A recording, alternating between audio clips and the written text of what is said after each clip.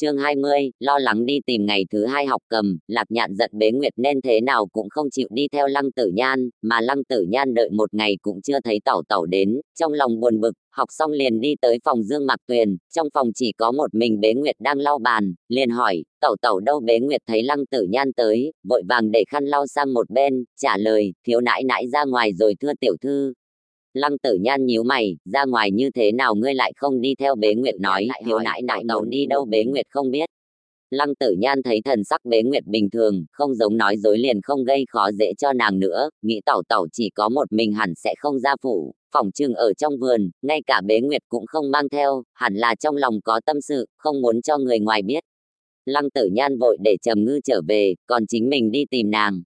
Không ngờ lật tung cả hoa viên cũng không tìm thấy Dương Mạc Tuyền, hỏi mấy gã gia đình cũng chưa thấy qua quận Vương Phi, không phải Tẩu Tẩu xuất phủ đấy chứ? Nàng là nữ tử, lại một thân một mình, cũng không biết võ công, nếu gặp được những kẻ háo sắc như Lý Vi Tu, chẳng phải sẽ rất nguy hiểm sao? Càng nghĩ càng sợ, cũng bất chấp phải bẩm báo phụ thân, chạy thẳng đến đại môn.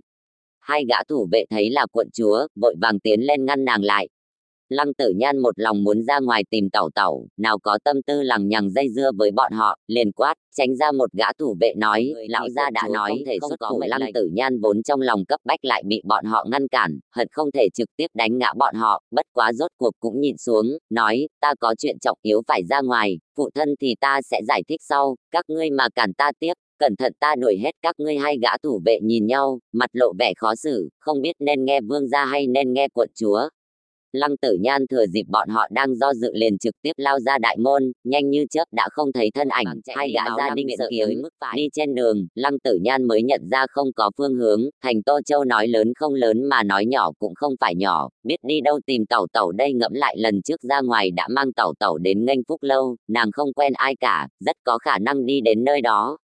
Nghênh Phúc Lâu Tiền lão bản nhìn thấy Lăng Tử Nhan tiến vào, trong lòng liền run một trận, bàn ghế trong Nghênh Phúc Lâu toàn là đồ mới mua, cũng không thể lại bị đập phá, bất quá thấy nàng chỉ có một mình liền thả lỏng tâm tư, cười chào đón, quận chúa, người đã tới. Mắt quét một lần lầu dưới, lại không hề thấy bóng dáng Dương Mạc Tuyền, lòng liền quĩnh lên, nắm lấy áo Tiền lão bản, lớn tiếng hỏi, Tẩu Tẩu ta có tới đây hay không? Mở cửa buôn bán, quan trọng nhất là phải hòa khí sinh tài. Tiền lão bản thấy nàng muốn đi lên liền ngăn lại, lòng đã sớm hoảng, lắp bắp nói, không, chưa từng tới, giữ hòa khí mới kiếm được tiền tài. Lăng Tử Nhan thấy hắn nói lắp, nghĩ hắn nói dối, liền giơ nắm đấm uy hiếp, rốt cuộc có tới hay không? Tiền lão bản gấp đến mồ hôi ròng ròng, nếu vào tiểu điếm, nhất định sẽ gây nên một trận xôn xao, tiểu lão nhân làm sao có thể không biết được, thật sự là chưa từng tới mà. Lăng Tử Nhan buông hắn ra, Nghênh Phúc Lâu lớn như vậy, muốn trốn cũng không có chỗ để trốn, xoay người định rời khỏi lại đụng phải một người.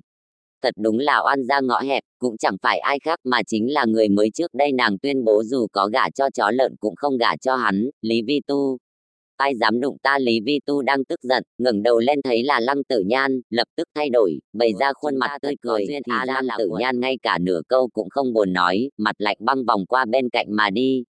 Lý Vi Tu bị mất mặt liền hỏi Tiền lão bản lý do Lăng Tử Nhan đến đây, Tiền lão bản thuật lại chi tiết, Lý Vi Tu vừa nghe xong, lập tức vội vàng đuổi theo, may mà thấy được Lăng Tử Nhan chưa đi quá xa, liền lớn tiếng nói, quận chúa, ta đã thấy quận Vương Phi. Lăng Tử Nhan nghe vậy quả nhiên dừng cước bộ, quay đầu đi đến trước mặt Lý Vi Tu, bán tín bán nghi nhìn hắn, ngươi nói thật? Lý Vi Tu nghiêm trang nói, buổi chiều ta ở Đông Thành uống trà. Lăng Tử Nhan vẫn không tin, Tẩu Tẩu ta đang yên đang lành lại ra khỏi thành làm gì? Lý Vi Tu ra vẻ thâm trầm nói, cái này ta không biết được, bất quá ta thấy quận Vương Phi tựa hồ có tâm sự, trên mặt không có nửa điểm tươi cười. Lăng Tử Nhan nghe hắn nói thế, lập tức tin ba phần, khẳng định Tẩu Tẩu có tâm sự nên mới xuất môn giải sầu, bất quá vẫn không tin được Lý Vi Tu, sao người này lại tốt bụng nói cho nàng biết Tẩu Tẩu đi đâu như vậy? Liền nói, sao ta có thể biết được, ngươi nói thật hay giả? Lý Vi Tu đáp, Vương Phi mặc đạm hoàng vàng nhạt y sam, khoác bạch sắc phi phong áo choàng cả ngày. Lăng Tử Nhan cũng chưa nhìn thấy Tẩu Tẩu, sao biết hôm nay nàng mặc cái gì? Nghe được Lý Vi Tu ngay cả y phục cũng tả được, khẳng định là không giả, lập tức nói, đa tạ, rồi vội vàng hướng cửa thành đi tới, để lại Lý Vi Tu. Đợi đến lúc không còn thấy bóng nàng nữa, hắn mới bật cười vang, tiểu quận chúa này tuy lớn lên xinh đẹp nhưng cũng chỉ là bình hoa, tùy tiện nói vài câu cũng có thể lừa được nàng. Bọn tùy tùng lập tức tiến lên vuốt mông ngựa nịnh bợ, vẫn là chỉ là sao thiếu gia biết được y phục quận vương phi mặc là gì. Bốp Lý Vi Tu gõ đầu hắn một cái, đầu heo, ta nói rõ ràng là y phục nàng mặc ngày đó, không phải các ngươi đều nhìn thấy sao. Lũ tùy tùng liền gật đầu vâng dạ, lại nịnh hót hắn vài câu, thế này Lý Vi Tu mới tâm tình vui sướng mà tiến vào nghênh Phúc lâu uống rượu. Lúc Lăng Tử Nhan chạy tới cửa thành lại đã thấy cửa thành đóng, có một đội thủ binh đứng gác, đành phải nói với binh sĩ đầu lĩnh, vị đại ca này, ta muốn ra khỏi thành, phiền ngươi mở cửa. Binh sĩ kia nói, cửa thành đã đóng, nếu muốn Lăng Tử Nhan thấy nói tử tế hắn không nghe, liền lập tức thái độ, ta là Tử Nhan quận chúa, ta ra lệnh cho ngươi mở cửa thành ngay lập tức. Binh sĩ thấy Lăng Tử Nhan chỉ là một tiểu cô nương, cũng không biết nàng nói thật hay giả, liền hỏi, có thể chứng minh không? Lăng Tử Nhan chán nản, nàng rõ ràng chính là quận chúa, thế nhưng lại còn muốn nàng chứng minh, cả giận nói, mắt ngươi bị mù sao, ngay cả bản quận chúa cũng không biết. Binh sĩ này hôm nay thua bạc, vốn xui xẻo, giờ gặp phải Lăng Tử Nhan đến ở đâu ra nha đầu điên khùng này, dám giả mạo quận chúa người đâu, mau bắt lấy cho ta. Thủ binh lập tức cầm trường mâu trong tay vây lấy Lăng Tử Nhan. Lăng Tử Nhan lập tức động nộ, lớn mật, các ngươi dám vô lễ với bản quận chúa, có tin ta nói cho phụ thân biết, đem các ngươi chém đầu hết hay không? Nhóm binh lính quả nhiên do dự, ai cũng biết Tử Nhan quận chúa điêu ngoa tùy hứng, người trước mắt này quả thật đúng là có phần giống. Đầu lĩnh nhóm binh sĩ cũng có điều cố kỵ, nếu người này thực sự là cho dù không bị chặt đầu thì cũng bị giáng chức, nhưng lại không thể trực tiếp để nàng đi. Nhân tiện nói ngươi là Tử Nhan quận chúa, vậy để chúng ta đi Lăng Vương phủ chứng thực đi. Giờ Lăng Tử Nhan đang muốn ra khỏi thành, hồi phủ sẽ bị phụ thân bắt lại, chỉ sợ ngay cả cửa cũng sẽ không thể đi ra, đương nhiên không thể trở về, đành nói, quên đi, ta đợi đến hừng đông rồi lại ra khỏi thành. Binh lính cũng không dám cản trở nàng, tùy ý để nàng đi. Lăng Tử Nhan ở địa phương cách cửa thành không xa, tìm một tảng đá ngồi mình ra ngoài, cầu mong đừng gặp phải cái gì ngoài ý muốn mới tốt. Coi như nàng xui xẻo, trời lại nổi lên cơn mưa nhỏ, phóng mắt nhìn bốn phía, ngay cả chỗ tránh mưa cũng đều không có, liền úp mặt xuống tránh mưa, lại vẫn như cũ ngồi trên tảng đá. Mưa nhỏ qua đi, tuyết từng bông rơi xuống, thời tiết vốn rét lạnh, y phục bị nước mưa làm cho ướt nhẹp lại càng khiến nàng lạnh thấu xương, chỉ có thể ôm lấy hai tay, lạnh run. Lăng Tử Nhan chịu đựng cái lạnh, chờ đợi bình minh tới, may mắn có võ công làm trụ cột nên nàng mới không đông lạnh mà hôn mê. Dù vậy thoáng nghe được tiếng người gọi, dương mắt lên nhìn, chỉ thấy có rất nhiều người cầm đèn lồng hướng phía này đi tới, đến gần thì thấy chữ Lăng ở phía trên đèn, lúc này mới phát ra thanh âm mỏng manh, ta ở đây. Lăng Anh Tuấn tai nghe thấy được âm thanh, nhìn kỹ bóng người ngồi trong góc, không phải là quận chúa sao, vội vàng đi bẩm báo Lăng Viễn Kiếm. Lăng Viễn Kiếm vốn thịnh nộ mà xuất môn, nhưng tìm cả nửa thành Tô Châu cũng không thấy bóng dáng nữ nhi, lòng đã sớm chỉ còn lo lắng, lại nhìn bộ dáng nói, Nhan nhi, rốt cục cũng tìm được con, cùng cha về nhà đi. Lăng Tử Nhan lại dãy dụa đứng lên, cầu xin nói, cha, người để cho bọn họ mở cửa thành đi, Nhan nhi muốn đi tìm Tẩu Tẩu. Nhan nhi. Dương Mạc Tuyền từ trong đám người đi ra, thanh âm nghẹn ngào, ta ở đây.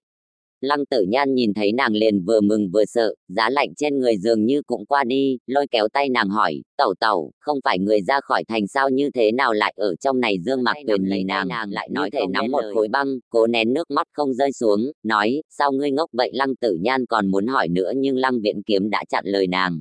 Nếu không trở về, chỉ sợ nàng lạnh quá thành bệnh mất, hỏi nàng có thể tự về hay không. Lăng Tử Nhan nhìn thấy Dương Mạc Tuyền đã muốn cao hứng đến nỗi một thân hỏa nhiệt, làm sao còn thấy lạnh nữa, nắm tay Dương Mạc Tuyền đi tuốt phía trước, nói nhỏ, Tẩu Tẩu, có thể nhìn thấy ngươi thật tốt. Dương Mạc Tuyền vốn lệ vừa ngừng, nghe thấy thế lại bất giác chảy xuống, cũng không trở lại về phòng mình, nhất định phải đi theo Dương Mạc Tuyền. Lăng Viễn Kiếm làm sao biết được tâm tư của nàng, phu nhân lại không ở nhà, cho nên cũng tùy ý nàng, chỉ dặn dò nàng vài câu cẩn thận kẻo cảm lạnh. Dương Mạc Tuyền mang nàng trở về phòng, vừa vào phòng, Bế Nguyệt liền quỳ gối trước mặt Lăng Tử Nhan, nô tỳ đáng chết, khỉnh tiểu thư trừng phạt. Lăng Tử Nhan ngạc nhiên nói, ngươi làm sai chuyện gì? Dương Mạc Tuyền lại nói, Bế Nguyệt, ngươi đi đun nước ấm mang lại đây để Nhan nhi tắm. Bế Nguyệt đi rồi, Dương Mạc Tuyền cầm một kiện trường y áo dài khoác lên người nàng, ôn nhu nói, cả ngày hôm nay ta đều ở thư phòng, Bế Nguyệt biết tâm tình ta không tốt, không muốn để ngươi đến quấy rầy nên mới không nói cho ngươi, không nghĩ ngươi lại thực sự xuất phủ đi tìm, lại còn muốn ra khỏi thành. Lăng Tử Nhan vỗ chán, đúng vậy a, như thế nào ta lại ngốc thế, không nghĩ ra ngươi ở thư phòng, đều do bình thường ta ghét đọc sách nên mới không nghĩ tới, khiến Tẩu Tẩu phải lo lắng, thực xin lỗi. Dầm mưa như thế mà vẫn còn tự nhận lỗi, lòng lại càng thêm áy náy khó chịu, chỉ giúp nàng sửa lại một chút tóc mai, không nói gì.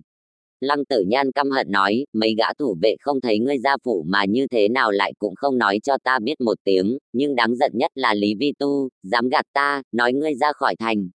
Lần sau mà thấy hắn, nhất định phải hảo hảo giáo huấn hắn, lời nàng nói cũng thực oan uổng người ta mà, nếu trước khi xuất phủ nàng hỏi thêm mấy câu thì sẽ không phải khổ như thế, còn lời Lý Vi Tu nói có trăm ngàn chỗ hở, cũng chỉ có thể trách nàng quá lo lắng. Bên này Bế Nguyệt đã kêu người mang Mộc Dũng đến, đổ nước ấm vào, sau đó nói, thiếu nãi nãi, nước ấm đã chuẩn bị tốt rồi. Mộc Dũng, bồn tắm hình tròn bằng gỗ thời xưa hay dùng Dương Mạc Tuyền nói, ngươi lui xuống đi.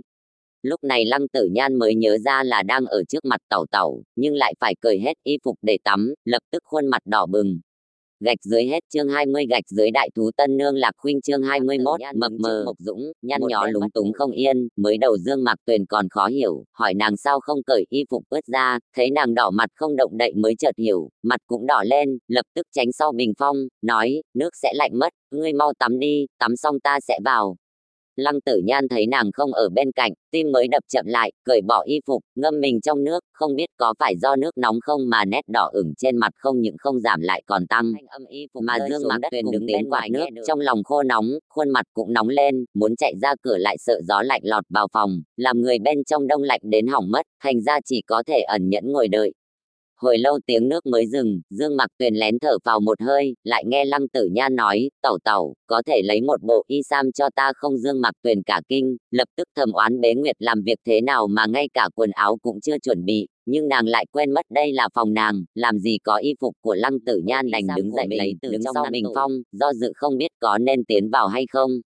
Nước dần dần lạnh, Lăng Tử Nhan không nghe thấy tiếng động gì, đành cất tiếng hỏi, Tẩu Tẩu, người có đó không? Thế này Dương Mạc Tuyền làm sao còn dám do dự nữa, vội đi vào, mà Lăng Tử Nhan cảm thấy nước lạnh, thật sự chịu không được liền đứng lên, vì thế thân hình không che đậy bất cứ thứ gì cứ như vậy hiện ra trước mặt Dương Mạc Tuyền.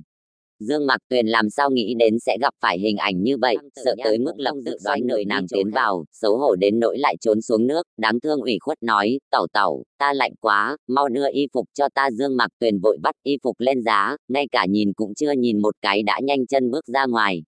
Lăng Tử Nhan thấy nàng còn thẹn thùng hơn mình, lập tức không khẩn trương nữa, trong lòng còn thập phần cao hứng, từ dưới nước đi ra, lau khô thân mình, mặc vào quần áo của nàng, hương thơm nước mũi, dùng sức ngửi một chút liền chỉ thấy lâng lâng. Dương Mạc Tuyền thấy nàng đi ra liền vào thấy hai người khuôn mặt bừng sáng, thần tình có phần xấu hổ, cũng không dám nói nhiều hay chậm trễ, chỉ hỏi, thiếu nãi nãi, nếu không có việc gì khác, Bế Nguyệt xin lui xuống trước. Dương Mạc Tuyền lại gọi nàng lại, sau đó nói với Lăng Tử Nhan, Nhan Nhi, khuya rồi, để Bế Nguyệt đưa ngươi về phòng đi. Lăng Tử Nhan làm sao chấp nhận, lo lắng kinh sợ cả một ngày, thật vất vả mới nhìn thấy nàng, thực không nỡ rời đi, nói không chừng đêm nay trở về xong, ngày mai đến đây lại không gặp được, thế chẳng phải lại mất công chạy đi tìm sao trên người hãi lái, lập tức trèo lên giường chui vào chăn, chỉ hé ra khuôn mặt, nói, Tẩu Tẩu sợ Nhan Nhi khiến người nhiễm phong hàn sao? Dương Mạc Tuyền nói, đương nhiên không phải. Lăng Tử Nhan biết rõ còn cố hỏi, vậy vì sao lại không cho Nhan Nhi ở lại? Dương Mạc Tuyền liền đỏ mặt, cái này bảo nàng phải trả lời thế nào đây? Bế Nguyệt vẫn còn bên cạnh, sợ là vẻ cuộn bách của nàng lúc này đều bị nhìn ra, nhưng ngàn lần đừng hiểu lầm mới tốt. Lăng Tử Nhan rõ ràng đầy một bụng ý nghĩ xấu xa, cố tình trên mặt lại giả vờ vô tội, bên ngoài lại chỉ rét nữa sao? Dương Mạc Tuyền phân vân khó xử, không đành lòng để nàng cảm lạnh, nhưng cho nàng ở lại thì có vẻ không ổn lắm. Vẫn là Bế Nguyệt đi ra hòa giải, thiếu nãi nãi, người để tiểu thư ở lại đi, nếu tiểu thư mà bệnh, nàng chịu khổ thì người cũng phải vất vả. Phu nhân không ở nhà, hạ nhân chúng ta cũng chỉ có thể bưng trà đổ nước, thiếu nãi nãi chiếu cố nàng là hợp tình hợp lý rồi, cần gì phải bắt nàng về phòng, ở lại đây thuận tiện chiếu cố không tốt hơn sao? Dương Mạc Tuyền vốn là người sợ bị người đàm tiếu, giờ nghe Bế Nguyệt nói nàng là đại tẩu của Nhan Nhi, chiếu cố nàng vốn là chuyện nên làm, huống chi Nhan Nhi chính là bởi vì nàng mà chịu lạnh, về tình về lý hẳn phải giữ nàng lại để chiếu cố mới đúng, liền nói, được rồi, đêm nay Nhan Nhi ở lại đi. Bế Nguyệt, ngày mai ngươi đến báo với tiên sinh, nói Nhan Nhi xin nghỉ 2 ngày, khi nào hết bệnh sẽ lại đi học cầm. Bế Nguyệt đáp ứng rồi lui ra ngoài. Lăng Tử Nhan cao hứng đến nỗi thiếu chút nữa cười ra tiếng, lại sợ bị nàng nhìn thấy nên cả người đều chui vào chăn, trong lòng lại nghĩ, vẫn là Bế Nguyệt Lạc Nhạn kia có một nửa trí thông minh của nàng thì tốt rồi, về sau còn có thể giúp mình làm nhiều việc. Dương Mạc Tuyền cởi ngoại sam, nằm xuống phía bên ngoài, thấy cả người Lăng Tử Nhan đều chôn trong chăn, nghĩ nàng lạnh liền nói, Nhan Nhi, đưa tay cho ta. Lăng Tử Nhan không biết nàng muốn làm gì, ngoan ngoãn đưa tay cho nàng. Dương Mặc Tuyền nắm tay Lăng Tử Nhan, quả nhiên ngón tay lạnh lẽo, liền đặt trong lòng bàn tay mà ôm lấy, nói, ngươi nha, làm việc luôn bốc đồng như thế, lần này may mắn chỉ là mắc ta làm thế nào có thể an tâm được đây. Lăng Tử Nhan hướng người nàng dịch tới, chỉ là ta lo lắng cho Tẩu Tẩu, không tìm thấy ngươi đương nhiên ta hoảng sợ, người lại không có võ công, nếu bị kẻ xấu khi dễ thì phải làm sao? Dương Mặc Tuyền nhìn nàng một hồi lâu mới nói, mỗi ngày ta đều ở vương phủ, sao có thể bị người khi dễ được, dù sau này gặp phải phiền toái, không phải còn có ngươi ca ca ngươi bảo hộ ta sao? Lăng Tử Nhan đột nhiên nghe thấy nàng nhắc tới ca ca, trong lòng chấn động, từ khi xác định tình cảm nghĩ học cầm thật giỏi, sau đó đuổi Trương Hằng đi, lại đã quên mất nàng là thê tử của ca ca, tuy không biết ca ca chạy đi đâu, nhưng một ngày nào đó cũng sẽ về, vậy nàng cũng sẽ trở về bên cạnh ca ca sao? Ngẩng đầu nhìn Dương Mặc Tuyền, chỉ thấy nàng đang nhìn mình, khuôn mặt xinh đẹp lộ vẻ trìu mến, trái tim không khỏi đập thình thịch, rút tay lại ôm lấy eo nàng, vùi đầu vào cổ nàng, nhẹ giọng nói, Tẩu Tẩu, ngươi trăm ngàn lần đừng bỏ rơi Nhan Nhi. Dương Mặc Tuyền vô ý nhắc tới Lăng Tử Hạo, cũng lại một phen phiền muộn, nhìn Lăng Tử Nhan mấy sợi tóc của nàng cọ phải, đáy lòng liền nổi lên cảm giác khác thường, lập tức muốn tách ra, nhưng dù cách y sam cũng có thể cảm giác được thân thể nàng lạnh lẽo, lại cảm thấy không đành lòng, liền để nàng tùy ý ôm. Thân thể dần dần cứng ngắc, cố nâng lên tinh thần nghe nàng nói chuyện, nghĩ nàng nói chuyện hôm nay, liền đáp, về sau ta đi đâu cũng sẽ nói cho ngươi biết là được, ngươi cũng đừng chạy nháo khắp nơi. Lăng Tử Nhan biết nàng hiểu lầm ý mình, kỳ thật nàng muốn nói là cả đời này cũng không được bỏ rơi nàng, nhưng giờ nói như thế tựa hồ còn hơi sớm, nàng đột nhiên đem tình cảm trong lòng nói cho nàng, chỉ sợ nhất thời nàng khó có thể chấp nhận, về sau cũng sẽ không để ý tới mình nữa, vậy thì thực phiền toái. Lại nói, ôm nàng thực thoải mái, vòng eo mảnh khảnh, ôm vừa một vòng tay, đầy cả cõi lòng, cần cổ bóng loáng nhẵn nhụi nõn nà, hơn nữa còn tràn ngập mùi hương thơm ngát, tuyệt vời tới mức nói cũng lười muốn nói. Nhất thời hai người đều lâm vào trầm mặc, không khí ái muội tùy ý lan tràn. Vẫn là Dương Mặc Tuyền cảm thấy không ổn trước, vòng tay đang ôm lấy mình chẳng quần áo không an phận mà vuốt ve, còn đầu Lăng Tử Nhan đang dựa vào cổ nàng cũng càng ngày càng cúi xuống thấp, rốt cục nhịn không được phải mở miệng, nhẹ giọng nói, Nhan Nhi, có thể buông ta ra không? Kỳ thật Lăng Tử Nhan cũng không tốt như bề ngoài, tâm khẩn trương đến nỗi sắp nhảy khỏi cổ họng mất, đáy lòng sinh ra một đoàn nhiệt hỏa vô danh, muốn làm cái gì đó nhưng lại không dám, chỉ có thể cố gắng đè nén. Nghe được lời Dương Mặc Tuyền liền ngẩng đầu, lại chỉ thấy cằm của nàng, tách ra xa một chút mới có thể thấy khuôn mặt nàng. Chỉ thấy gương mặt nàng giải thích, ngươi ôm ta như vậy ta không quen, không thể ngủ được, nếu ngươi cảm thấy lạnh thì ta lại đi lấy thêm cái chăn nữa. Lăng Tử Nhan sát lại bên tai nàng, cười nói, ôm nhiều sẽ thành thói quen, bất quá vẫn buông nàng ra, quay lưng về phía nàng, nắm chặt bàn tay, hít sâu một hơi, bình ổn hơi thở khẩn trương dồn dập nãy giờ, vừa rồi thiếu chút nữa đã đè Tẩu Tẩu xuống rồi, trong lòng lại thầm hô đáng tiếc. Dương Mặc Tuyền thấy nàng đột nhiên xoay người sang chỗ khác, tưởng nàng giận dỗi, lòng lại mềm nhũn, đành nói đừng ôm quá chặt. Lăng Tử Nhan cười thầm trong lòng, Tẩu Tẩu thực sự là người mềm lòng, thế này đương nhiên nàng không khách khí nữa, ôm Ôn Hương Nhuyễn Ngọc tất nhiên so với ôm chăn tốt hơn nhiều. Quay người lại ôm lấy nàng, bất quá đã không còn ý nghĩ không an phận gì nữa, trong chốc lát liền nặng nề chìm vào giấc ngủ. Nhưng thật ra Dương Mặc Tuyền lại thầm phân vân, không biết đây có phải là một quyết định sai lầm không, xoay qua xoay lại, trằn trọc không yên, một đêm ngủ cũng chập chờn. Lăng Tử Nhan tỉnh lại nhưng những ngón tay lại đan xen với bàn tay nàng cùng một chỗ, đột nhiên tâm sinh cảm giác thỏa mãn. Nếu đã nắm chặt, vậy về sau nàng sẽ không bao giờ buông tay nữa. Gác đầu lên cánh tay, không kiêng nể gì ngắm nhìn dung nhan mỹ nhân say ngủ, càng nhìn lòng càng yêu thích, liền nổi lên ý xấu, muốn thừa dịp nàng ngủ mà vụng trộm hôn nàng một cái. Sao biết vừa mới tới gần, còn chưa kịp tới gần mà Dương Mặc Tuyền đã tỉnh, bất quá ánh mắt như phủ sương mờ, tựa hồ không nhận ra ý đồ gây rối của nàng. Thầm le lưỡi, trên mặt lại tràn đầy ý cười, chăm chú nhìn. Đầu tiên là đưa tay sờ trán của Lăng Tử Nhan, phát hiện trán nàng nóng bỏng liền vội vàng bắt nàng nằm xuống, chính mình đứng dậy tìm Bế Nguyệt đi thỉnh đại phu. Bế Nguyệt đứng ngoài cửa đợi, Trầm Ngư cùng Lạc Nhạn lo lắng suốt một đêm, đã tới đây từ sáng sớm, nghe được Dương Mặc Tuyền phân phó đều lập tức đi ngay. Tuy Lăng Tử Nhan bị phong hàn nhưng lại chẳng hề thấy khó chịu, trong lòng đã sớm hạ quyết tâm, thừa cơ ốm nghỉ thêm vài ngày. Lăng Viễn Kiếm cũng phái người đến hỏi xem nàng thế nào, nghe nói bệnh không nhẹ, lập tức phái người đi Kim. Lăng Tử Nhan phát hiện ra chỉ cần cả đời này nàng bệnh thì Dương Mặc Tuyền nhất định sẽ che chở nàng mãi mãi, trong lòng thầm ước gì bị bệnh mới tốt. Lạc Nhạn hầu hạ nàng uống thuốc, Lăng Tử Nhan cảm thấy nhàm chán, nhìn cây tiêu vĩ cầm trong góc liền nói với Dương Mạc Tuyền, tẩu tẩu, ngươi đánh đàn cho ta nghe đi. Dương Mạc Tuyền căn bản đang đọc sách, nghe nàng nói thế liền đáp ứng, ngón tay bắt huyền cầm, tiếng đàn lập tức vang lên, uyển chuyển du dương, dư âm còn vang vẳng bên tai, thật là dễ nghe, chỉ có hơn mà không có kém. Lăng Tử Nhan lấy làm kỳ hỏi, tẩu tẩu, cầm nghệ của người tốt như vậy, vì sao còn muốn học cầm với lão sư? Dương Mạc Tuyền cười nói, còn không phải vì cha sợ ngươi học cầm bỏ dở giữa chừng nên mới để ta học cùng ngươi sao? Lăng Tử Nhan nghe xong cũng không chấp nhận, cứ nghĩ tẩu tẩu cùng Trương Hằng là người quen cũ, chỉ sợ muốn mượn việc học cầm để ôn chuyện đi. Lúc trước chỉ lo Trương Hằng không có ý tốt với tẩu tẩu, lại không biết hắn ở trong cảm nhận chỉ chiếm một chỗ nhỏ nhoi, vậy thì khó có ảnh hưởng gì, liền nói, về sau ta không học với lão sư nữa, tẩu tẩu dạy ta đi, ta còn có thể học mau chút.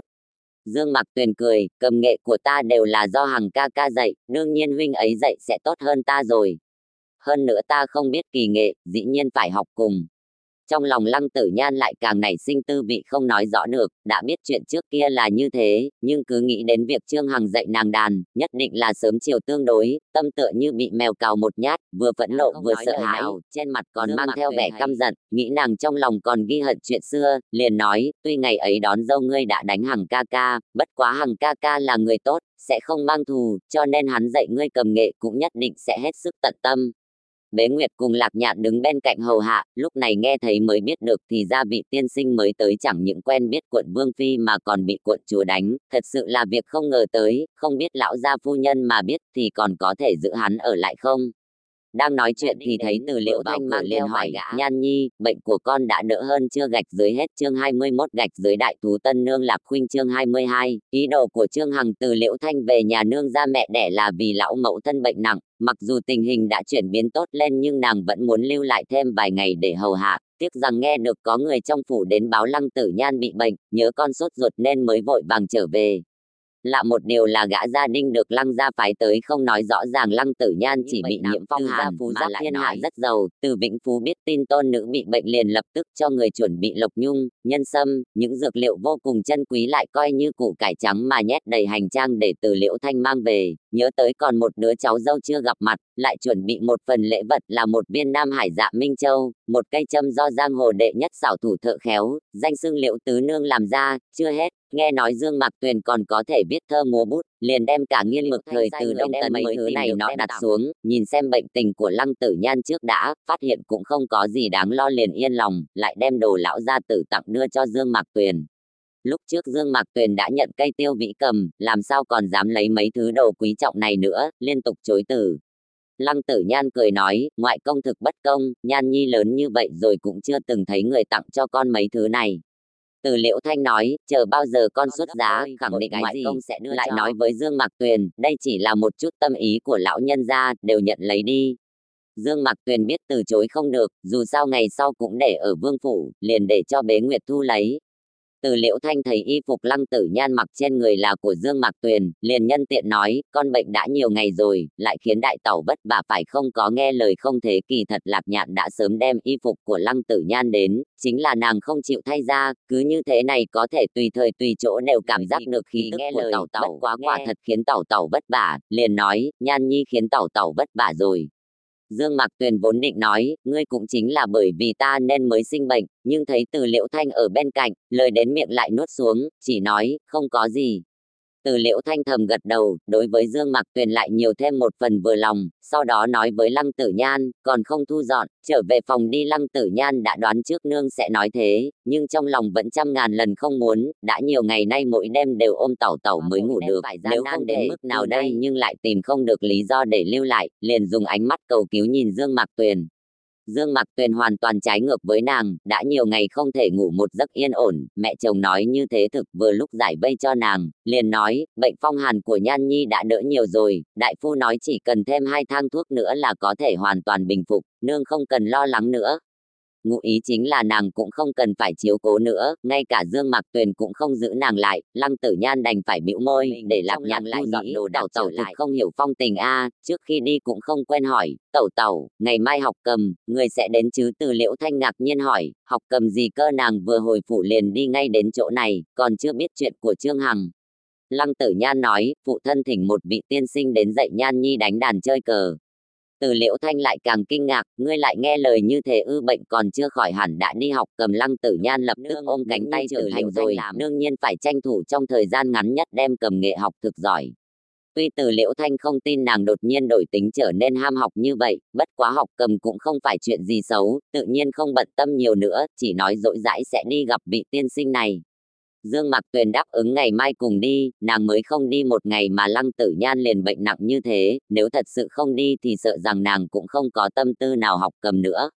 Quả nhiên Lăng Tử Nhan lộ ta biểu tình như chút được gánh nặng, cười nói tản đi hết. Trong phòng lập tức trống không, Dương Mặc Tuyền nhìn quang cảnh lạnh lẽo có phần không thích ứng được, sách cũng không xem, thấy Bế Nguyệt ngồi theo này nọ liền đi qua hỏi, ngươi theo gì thế? Bế Nguyệt nhất tâm nhị dụng phân tâm làm hai việc một lúc, một bên theo này nọ, một bên ngẫm nghĩ gì đó, không ngờ Dương Mặc Tuyền tự nhiên đi tới, bên tai đột nhiên có thanh âm liền hoảng sợ đến nỗi kim đâm vào ngón tay, vội vàng đứng lên, thiếu nãi nãi có gì phân phó? Dương Mặc Tuyền thấy ngón tay nàng chảy máu bèn lấy từ trong túi ra một băng xong mới nói, nghĩ gì thế lại còn nghĩ đến xuất thần như vậy. Vốn là chuyện xấu hổ khó mở miệng, bất quá Bế Nguyệt nghĩ đến việc thiếu nãi nãi là người nhạy cảm, nếu có gì giấu giếm nàng thì chỉ sợ nàng lại nghĩ nhiều, liền đỏ mặt nói, trời ngày càng lạnh, ta đang nghĩ có nên làm cho anh Tuấn một kiện áo choàng mới không? Dương Mặc Tuyền nhớ lại đoạn đối thoại giữa Lăng Tử Nhan cùng Lạc Nhạn đêm hôm mới vào phủ, nói Bế Nguyệt tặng túi thơm cho anh Tuấn, xem ra bọn họ thực sự có tình ý, cười nói, anh Tuấn thật có phủ nhận mình có phân tâm ý này, nói, sợ rằng đó chỉ là tình cảm đơn phương của một mình ta. Nếu chỉ bằng dáng vẻ, Bế Nguyệt đúng thật Bế Nguyệt, nhưng anh Tuấn lại không anh Tuấn như vậy, Bế Nguyệt thừa sức xứng với hắn. Nói về tâm trí, mặc dù anh Tuấn trung hậu thật thà, nhưng tâm tư nhanh nhẹn cũng xa xa không bằng Bế Nguyệt, vậy mà Bế Nguyệt còn băn khoăn như thế, xem ra tình hình cũng không đơn giản như nhìn bề ngoài. Dương Mặc Tuyền an ủi nói, có cái gọi là thực tâm chân thành, vàng đá cũng phải tan chảy. Dù giờ anh chỉ cần tâm ý sau này cũng sẽ có một ngày hắn minh bạch, hơn nữa hắn chưa lập gia thất, ngươi còn chưa gả, căn bản không cần sợ hãi. Nếu ngươi cần ta hỗ trợ, ta nhất định sẽ đi cầu nương gả ngươi cho hắn. Bế Nguyệt vội vàng nói, đa tạ thiếu nãi nãi quan tâm, loại sự tình này vẫn nên thuận theo tự nhiên thì tốt hơn, ta không muốn ép buộc. Dương Mặc Tuyền nghe nàng nói vậy, nghĩ đến chính mình thân bất do kỷ, thở dài một hơi, tiện thể ngồi xuống, trong lòng còn có chút hâm một Bế Nguyệt, cầm lấy túi thơm mới theo được một nửa kia, chuyển hướng đề tài. Bế Nguyệt cười nói, đây là làm cho Lạc Nhạn, trước đó vài ngày nàng đoạt mất túi thơm ta tặng anh Tuấn, sau lại bị anh Tuấn đòi về, trong lòng không thoải mái, ngay cả ta cũng không thèm để ý, ta liền thừa dịp này rảnh rỗi liền làm cho nàng một cái, để nàng nguôi giận. Dương Mặc Tuyền a một tiếng liền không hề nói nữa, nhắc tới Lạc Nhạn khiến nàng nhớ tới Lăng Tử Nhan, nàng vào phủ mới được một tháng, lại nhận của Nhan Nhi rất nhiều thứ, có phải cũng nên làm cái gì đó cho nàng hay không? Nàng là thể giống như Bế Nguyệt theo túi thơm tặng nàng, dù sao túi thơm khác với những thứ khác, có ý ám chỉ ái mộ mà đính ước, nhất thời lại cũng không nghĩ ra nên đưa cái gì, liền cứ tạm gác lại trong lòng đã. Ngày thứ hai dậy thật sớm, Dương Mặc Tuyền liền dẫn theo Bế Nguyệt đi đến nội viện, Lăng Tử Nhan còn chưa đến, nhưng Trương Hằng lại đã đến rồi, đang điều chỉnh dây cầm, thấy nàng liền lập tức thở dài, cung kính hô một tiếng, quận Vương Phi. Dương Mặc Tuyền thấy xung quanh không có người, liền nói, Hằng ca ca lễ ở đây. Trương Hằng nghe nàng vẫn gọi mình là Hằng ca ca như ngày trước, lòng lập tức vạn phần cảm khái, giờ thấy nàng tóc mây được vấn bằng phượng châm vàng óng, đã trở thành quận Vương Phi, ngày xưa nào thể so sánh bằng, phiền muộn càng sâu, nói, đáng tiếc ta lại không thể thẳng thừng gọi tục danh của quận Vương Phi nữa. Dương Mặc Tuyền biết hắn ám chỉ điều gì, nhớ tới cảm tình ngày xưa, nay chỉ có thể hóa thành cát bụi, chỉ hỏi, trước khi đến đây Hằng ca ca có từng gặp qua mẫu thân của ta không? Thân thể lão nhân ra người phu nhân vẫn tốt lắm, người không biết ta đến vương phủ, cho nên cũng không tiện thể nhắn lại gì. Dương Mặc Tuyền gật gật đầu, trầm mặc một chút mới lại mở miệng, lần này Hằng ca ca đến vương phủ, chắc không phải chỉ đơn giản để dạy Nhan Nhi cầm nghệ, phải không? Trương Hằng không nghĩ nàng lại trực tiếp hỏi hắn như thế, nhưng lại có nha hoàn ở bên cạnh, nhìn nhìn Bế Nguyệt, muốn nói lại thôi. Dương Mặc Tuyền vốn định để Bế Nguyệt trước tiên lui xuống, bất quá lại nghĩ mình quang minh chính đại, nếu để Bế Nguyệt đi, hơn nữa Bế Nguyệt đối xử với nàng không hề e dè, mọi nơi đều lấy chân tâm đối đãi, nàng cũng không tất yếu phải giữ lòng dạ đề phòng nhỏ nhen, nhân tiện nói, Hằng ca ca cứ nói đừng ngại. Trương Hằng thấy nàng không cố kỵ, biết Bế Nguyệt hẳn là thiếp thân nha hoàn của nàng, là người có thể tin được, liền nói, từ sau khi nàng xuất giá, ta liền luôn ở nhà dưỡng thương, sau nửa tháng mới có thể miễn cưỡng xuống giường được. Dương Mặc Tuyền nói tiếp, ngày đó Nhan Nhi cũng là giận quá nên mới vậy, hoàn toàn không để tâm nên mới ra tay quá nặng, thỉnh Hằng ca ca không trách cứ nàng. Trương Hằng vội vàng nói, nàng là quận chúa, Trương Hằng không dám.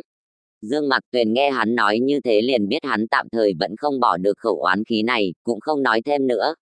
Trương Hằng nói tiếp, đợi sau khi thương thế chậm rãi bình phục ta liền miệt mài đọc sách, nàng cũng biết mấy năm nay ta đã bỏ lỡ rất nhiều thời gian, cũng bỏ lỡ nhiều cơ hội vào kinh ứng thí mà.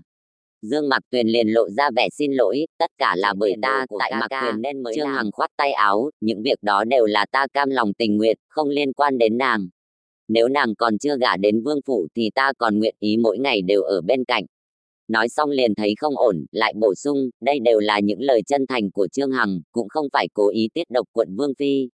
Dương Mạc Tuyền không đáp lại những lời này, chỉ hỏi, huynh đọc sách đi thi, vì sao lại đến vương phủ? Trương Hằng nhìn nàng, tựa hồ lấy hết dũng khí rồi mới dám nói, ta vốn muốn dùng việc đọc sách để quên đi nàng, sao biết ngày chúng ta cùng nhau đọc sách còn lúc đàn lại nhớ đến cảnh lúc cầm tiêu hợp tấu ngày ấy. Đừng nói đọc sách, không có nàng, căn bản cơm ta cũng nuốt không trôi, ngủ cũng không yên ổn, nếu không được gặp nàng, ta chỉ sợ mình không sống nổi, cho nên mới tìm đến vương phủ, muốn tìm một việc gì đó, cho dù không phải là cầm sư thì dù là một gã gia đình thủ vệ ta cũng đều nguyện ý lưu lại, không phải đối với nàng có tư tưởng không an phận gì, chỉ là mong mỗi ngày đều được thấy nàng, như thế cuộc đời này ta cũng không còn gì hối tiếc vì mình mà đến, chính là không nghĩ hắn sẽ nói rõ ràng ngay khi vừa hỏi như thế, không hề e dè hay kiêng kỵ. Hắn đã biết rõ mình đã thành ra lập thất, vậy mà vẫn còn ngay trước mặt biểu lộ ái mộ như thế, tuy là những lời tâm huyết, nhưng nếu để người ngoài nghe được thì chắc chắn sẽ nói nàng là một nữ nhân đã gả cho người mà lại mỗi ngày bị nam tử khác mơ tưởng, sợ sẽ gán cho nàng cái tội dễ dãi không tuân thủ đạo làm thê tử. Hơn nữa hắn nói cả hai từng cùng nhau đọc sách, cùng nhau đánh đàn làm thơ, nàng từng thân cận với hắn như thế bao giờ cho nên trong lòng chẳng những không cảm động, lòng áy náy lại vơi đi phân nửa, lạnh lùng nói, nếu Hằng ca ca là vì Mạc Tuyền mà đến, vậy vẫn nên trở về thì hơn. Dù Mạc Tuyền và Hằng ca ca cùng nhau lớn lên, nhưng chưa từng dám vượt qua lễ giáo nửa bước, ta đối với Hằng ca ca rất mực kính trọng, cũng thỉnh Hằng ca ca tôn trọng thân phận hiện nay của ta.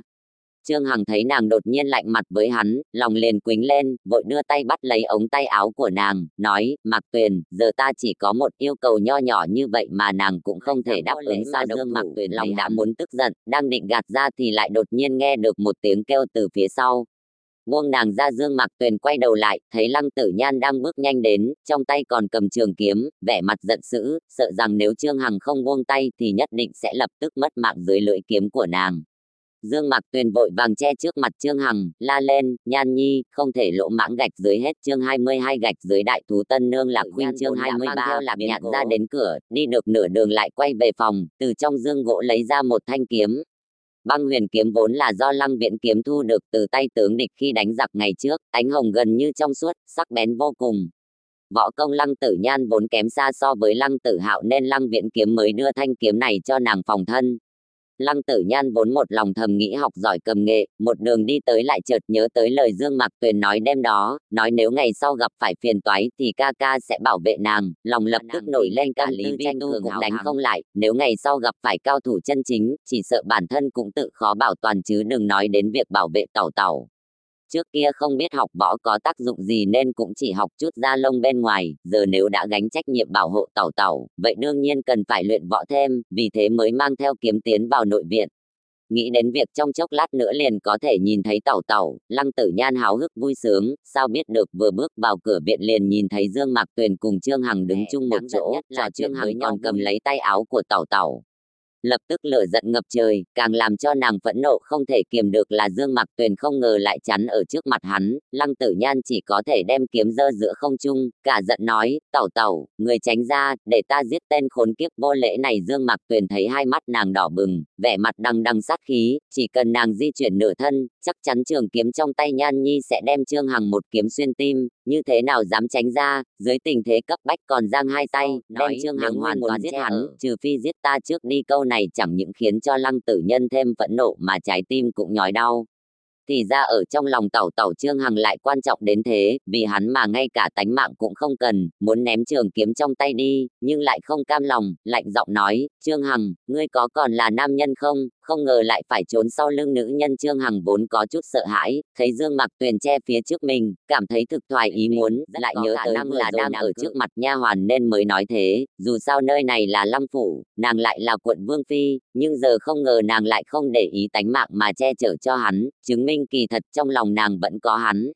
Nghĩ như vậy, dũng khí tự dưng sinh ra, Trương Hằng đi lên phía trước, khôi phục lại vẻ nho nhã thường ngày, mỉm cười nói, không biết vì sao quận chúa muốn giết tại hạ ngươi. Lăng Tử Nhan vốn định nói ngươi vô lễ với tẩu tẩu ta, nhưng vừa rồi Dương Mạc Tuyền còn bảo vệ hắn, nếu hắn thực sự vô lễ, vậy như thế nào Dương Mạc Tuyền lại muốn lấy hắn chút giận, thế này thành ra hữu lý lại ngược lại biến thành vô lý, rồi nhìn hắn mộ bộ sợ hãi mà vẫn không dao động, trong khi bộ dáng mình lại giận đến mức thở hổn hển, chỉ sợ ở trong mắt tẩu tẩu mình hoàn toàn không so bằng hắn, còn cần giảng đạo lý làm gì, trực tiếp một kiếm đâm tới, quát, bản quận chúa giết ngươi còn cần lý do sao? Trương Hằng không ngờ nàng đột nhiên động thủ, muốn tránh thì đã chậm, cũng may Lăng Tử Nhan võ nghệ không tinh, chỉ đâm trúng tay hắn, nhưng băng huyền kiếm vốn chém sắt như chém bùn, huống chi là huyết xuyên qua cánh tay, máu tươi phun ra, nhiễm đỏ y sam, lại không ngừng chảy xuống. Biến cố bất ngờ làm cho mọi người trong nội viện đều kinh hoàng, Dương Mạc Tuyền đang ở gần Trương Hằng nhất, lập tức lấy tay che lấy miệng vết thương, cánh tay Trương Hằng đã bị đâm một lỗ thủng to đến mức có thể nhìn xuyên qua, không phải chỉ dùng tay là có thể che được, thành ra nàng cũng nhiễm một thân toàn là máu. Tuy bình thường Lăng Tử Nhan luôn kêu đánh kêu giết, nhưng nào đã bao giờ từng chân chính giết ai đâu, giờ nhìn bộ dáng Trương Hằng cả người đầy máu đã cầm thanh kiếm vấy máu, đứng chơ đó không nhúc nhích. Người còn tỉnh táo duy nhất là Bế Nguyệt, tuy đây cũng là lần đầu tiên nàng nhìn thấy một chàng huyết tinh như thế. Trước tiên kéo Lạc Nhạn đang đứng một bên trợn mắt há hốc mồm, để nàng nhanh đi thỉnh đại phu, còn bản thân nàng thì chạy đi bẩm báo lão gia cùng phu nhân, tiểu thư đả thương người là chuyện lớn, sợ là không thể gạt được, chính là nguyên do có thể châm trước. Bế Nguyệt là người ngoài duy nhất chứng kiến toàn bộ quá trình, cũng biết vì sao tiểu thư lại đả thương người, nếu để cho thiếu quan hệ giữa nàng và Trương Hằng, nếu để cho tiểu thư giải thích, vậy càng không xong, khẳng định lý do gì nàng cũng sẽ không chịu nói, tính cách vốn không sợ trời không sợ đất ai cũng đều rõ. Bế Nguyệt cùng Lạc Nhạn vừa mới đi ra cửa liền đụng phải Từ Liễu Thanh. Hôm qua Từ Liễu Thanh nghe Lăng Tử Nhan nói học cầm, trở về liền hỏi thăm Lăng Viễn Kiếm về Trương Hằng, nghe lão gia khen người này là quân tử nên mới muốn đến xem, thuận tiện nhìn xem Nhan Nhi học cầm thế nào, lại tự dưng thấy Bế Nguyệt cùng Lạc Nhạn hấp gì Lạc Nhạn gặp được phu nhân liền định nói cho nàng biết chuyện xảy ra, Bế Nguyệt lại thúc giục nàng đi gọi đại phu quan trọng hơn, lúc này nàng mới đi. Từ Liễu Thanh nghe được muốn tìm đại phu, trong lòng cả kinh, lập tức nghĩ Lăng Tử Nhan lại bị thương, lo lắng hỏi, Nhan Nhi bị thương có nặng không? Bế Nguyệt vội vàng nói, xin phu nhân yên tâm, người bị thương không phải tiểu thư, cũng không phải thiếu nãi nãi, mà là vị tiên sinh dạy cầm. Từ Liễu Thanh nghe nói không phải hai người bị thương mới yên lòng, lại hỏi, như thế nào mà giáo công? Đợi Bế Nguyệt trả lời đã tiến vào sân, nghĩ Trương Hằng chỉ bị thương nhẹ, sao biết được nhìn thấy mặt đất đầy máu tươi, Dương Mạc Tuyền đang giúp đỡ hắn, mà Lăng Tử Nhan đứng ngây ngốc bên cạnh. Nhìn đến trường kiếm trong tay nàng, Từ Liễu Thanh lập tức đoán ra chính nàng làm Trương Hằng bị thương, chỉ không biết Trương Hằng làm gì đắc tội nàng khiến cho bị thương nặng như vậy, mặt liền trầm xuống, hỏi, Nhan Nhi, đây là có chuyện gì? Lăng Tử Nhan sợ tới mức không biết làm gì, nghe được thanh âm của nàng, hô một tiếng, nương. Từ Liễu Thanh thấy nàng run rẩy, biết trong lòng nàng sợ hãi, cũng không hỏi nhiều nữa, chỉ nhẹ nhàng vỗ về lưng nàng, sau đó nói với Bế Nguyệt, ngươi đi qua xé một miếng từ áo choàng của hắn, mau chóng buộc vết thương lại, mặc dù không thể cầm máu nhưng cũng có thể làm chậm lại tốc độ chảy máu, cứ để như vậy thì chỉ sợ không đợi được đại phu đến mà mệnh đã không còn rồi. Bế Nguyệt gật đầu rồi liền đi qua, đã thấy Dương Mạc Tuyền từ trên váy mình xé ra một dải, quấn vài vòng lên vết thương của Trương Hằng, may mà máu cũng chảy chậm hẳn. Một ý niệm chợt lóe lên trong đầu Từ Liễu Thanh, bất quá vẫn bất động thanh sắc để Bế Nguyệt cùng Tu Hoa dìu Trương Hằng về phòng. Vừa đặt Trương Hằng nằm được xuống giường thì Lạc Nhạn cũng thỉnh đại phu về tới. Trương Hằng đã hôn mê, đại phu trước tiên giúp hắn cầm máu, thoa ngoài ra kim sang dược thuốc cầm máu, lại kê một đơn thuốc để cho người đi bốc. Từ Liễu Thanh hỏi, thương thế hắn thế nào? Đại phu nói, tánh mạng đã không còn đáng ngại nữa, khả năng là điều ta thấy trên người hắn còn có thương tích cũ, tựa hồ chưa khỏi hẳn, thể chất suy yếu, chỉ sợ sẽ để lại bệnh căn, không thể hoàn toàn chữa khỏi. Từ Liễu Thanh nói, làm phiền đại phu rồi, Tu Hoa, ngươi cùng đại phu đi bốc thuốc đi, lại nói với đám người Dương Mạc Tuyền, bốn người các ngươi đi theo ta. lưu lại một gã gia đinh chiếu cố Trương Hằng xong liền đi đến đại sảnh đường. Lăng Viễn Kiếm vừa hồi phủ liền nghe được chuyện này, lập tức nổi cơn thịnh nộ ngồi ở nội đường chờ các nàng, bốn người kia quỳ xuống trước mặt. Lăng Viễn Kiếm sắc mặt xanh mét, trầm giọng nói, ai có thể nói cho ta biết đây là có chuyện gì xảy ra vừa rồi ở trong viện Lăng Tử Nhan thất thố mà đả thương người, kinh sợ không nhẹ, bất quá nghe đại phu nói tính mệnh Trương Hằng không đáng ngại, tảng đá trong lòng liền buông xuống, giờ nghe phụ thân hỏi ai là người gây ra, một người làm thì một người chịu, làm sao có thể để liên lụy đến Tẩu Tẩu, liền lớn tiếng nói, cha, là nữ nhi lại bị Từ Liễu Thanh chặn lại, Nhan nhi, ngươi im miệng cho ta, không thể chối cãi, nàng là muốn biết được nguyên nhân thực sự cơ, nhìn bộ dáng nữ nhi muốn một mình gánh chịu, phỏng chừng cũng sẽ không nói ra lý do gì. Ngược lại nhìn ba người kia, Lạc Nhạn vẻ mặt còn mờ mịt, Dương Mặc Tuyền diện vô biểu tình, chỉ có thần sắc Bế Nguyệt còn coi như bình thường, trong lòng biết Bế Nguyệt luôn xử sự bình tĩnh, liền hỏi, Bế Nguyệt, ngươi nói đi. Bế Nguyệt đoán được phu nhân sẽ hỏi mình, đã sớm chuẩn bị sẵn lý do giải thích, nói, sáng sớm hôm nay thiếu nãi nãi dẫn theo Bế Nguyệt đi học cầm, hình tên mẫu ở nhà, nguyên lai tiên sinh dạy cầm là hàng xóm với mẫu thân của thiếu nãi nãi ở Dương Châu, thiếu nãi nãi nghe nói thân thể lão phu nhân mắc bệnh nhẹ, mặt liền lộ ra vẻ buồn thương, vừa lúc đó tiểu thư đến nhìn thấy liền nghĩ tiên sinh nói lời gì đụng chạm đến thiếu nãi nãi, chưa nói hai lời liền lập tức động thủ, chỉ là không nghĩ tiên sinh nhìn qua tao nhã lại cũng không biết võ công, cho nên mới bị tiểu thư lỡ tay đâm một kiếm. Lời này của Bế Nguyệt đã nói ra quan hệ giữa Dương Mạc Tuyền và Trương Hằng, cho dù nàng không nói thì khẳng định thế này cũng lại vừa giải thích được lý do Lăng Tử Nhan đả thương người. Tất cả mọi người đều biết Lăng Tử Nhan tùy hứng bốc đồng, làm việc bất chấp hậu quả, lần trước trên đường bởi vì Lý Vi Tu nói vài câu vô lễ liền lập tức gây ra ẩu đả, nay hiểu lầm Trương Hằng đắc tội Dương Mạc Tuyền, nổi giận đả thương người thì thật đúng với tính cách của nàng. Như thế một phen nửa thật nửa giả giải thích hợp tình hợp lý, quan trọng nhất là giấu được quan hệ giữa ba người đó. Mặc dù Lăng Tử Nhan đả thương người là việc nghiêm trọng, nhưng tính mạng Trương Hằng chỉ bị chấp hành gia pháp mà thôi. Nhưng nếu để Lăng Viễn Kiếm biết Trương Hằng có ý đồ không tốt với Dương Mạc Tuyền, chỉ sợ hắn sẽ cho rằng hai người dẫu lìa ngó ý còn vương tơ lòng. Nếu lại còn biết ý nghĩ trong lòng Lăng Tử Nhan, vậy lại càng không phải chuyện nhỏ. Quả nhiên Lăng Viễn Kiếm nghe nàng nói vậy liền lập tức tin, chính là Từ Liễu Thanh vẫn còn nghi ngờ, vừa rồi nàng thấy Dương Mạc Tuyền có vẻ thân thiết với Trương Hằng, quan hệ tựa hồ cũng không phải đơn giản chỉ là hàng xóm. Mà Lăng Tử Nhan dù có lỗ mãng nói mấy câu liền khiến cho một người toàn thân nhiễm huyết.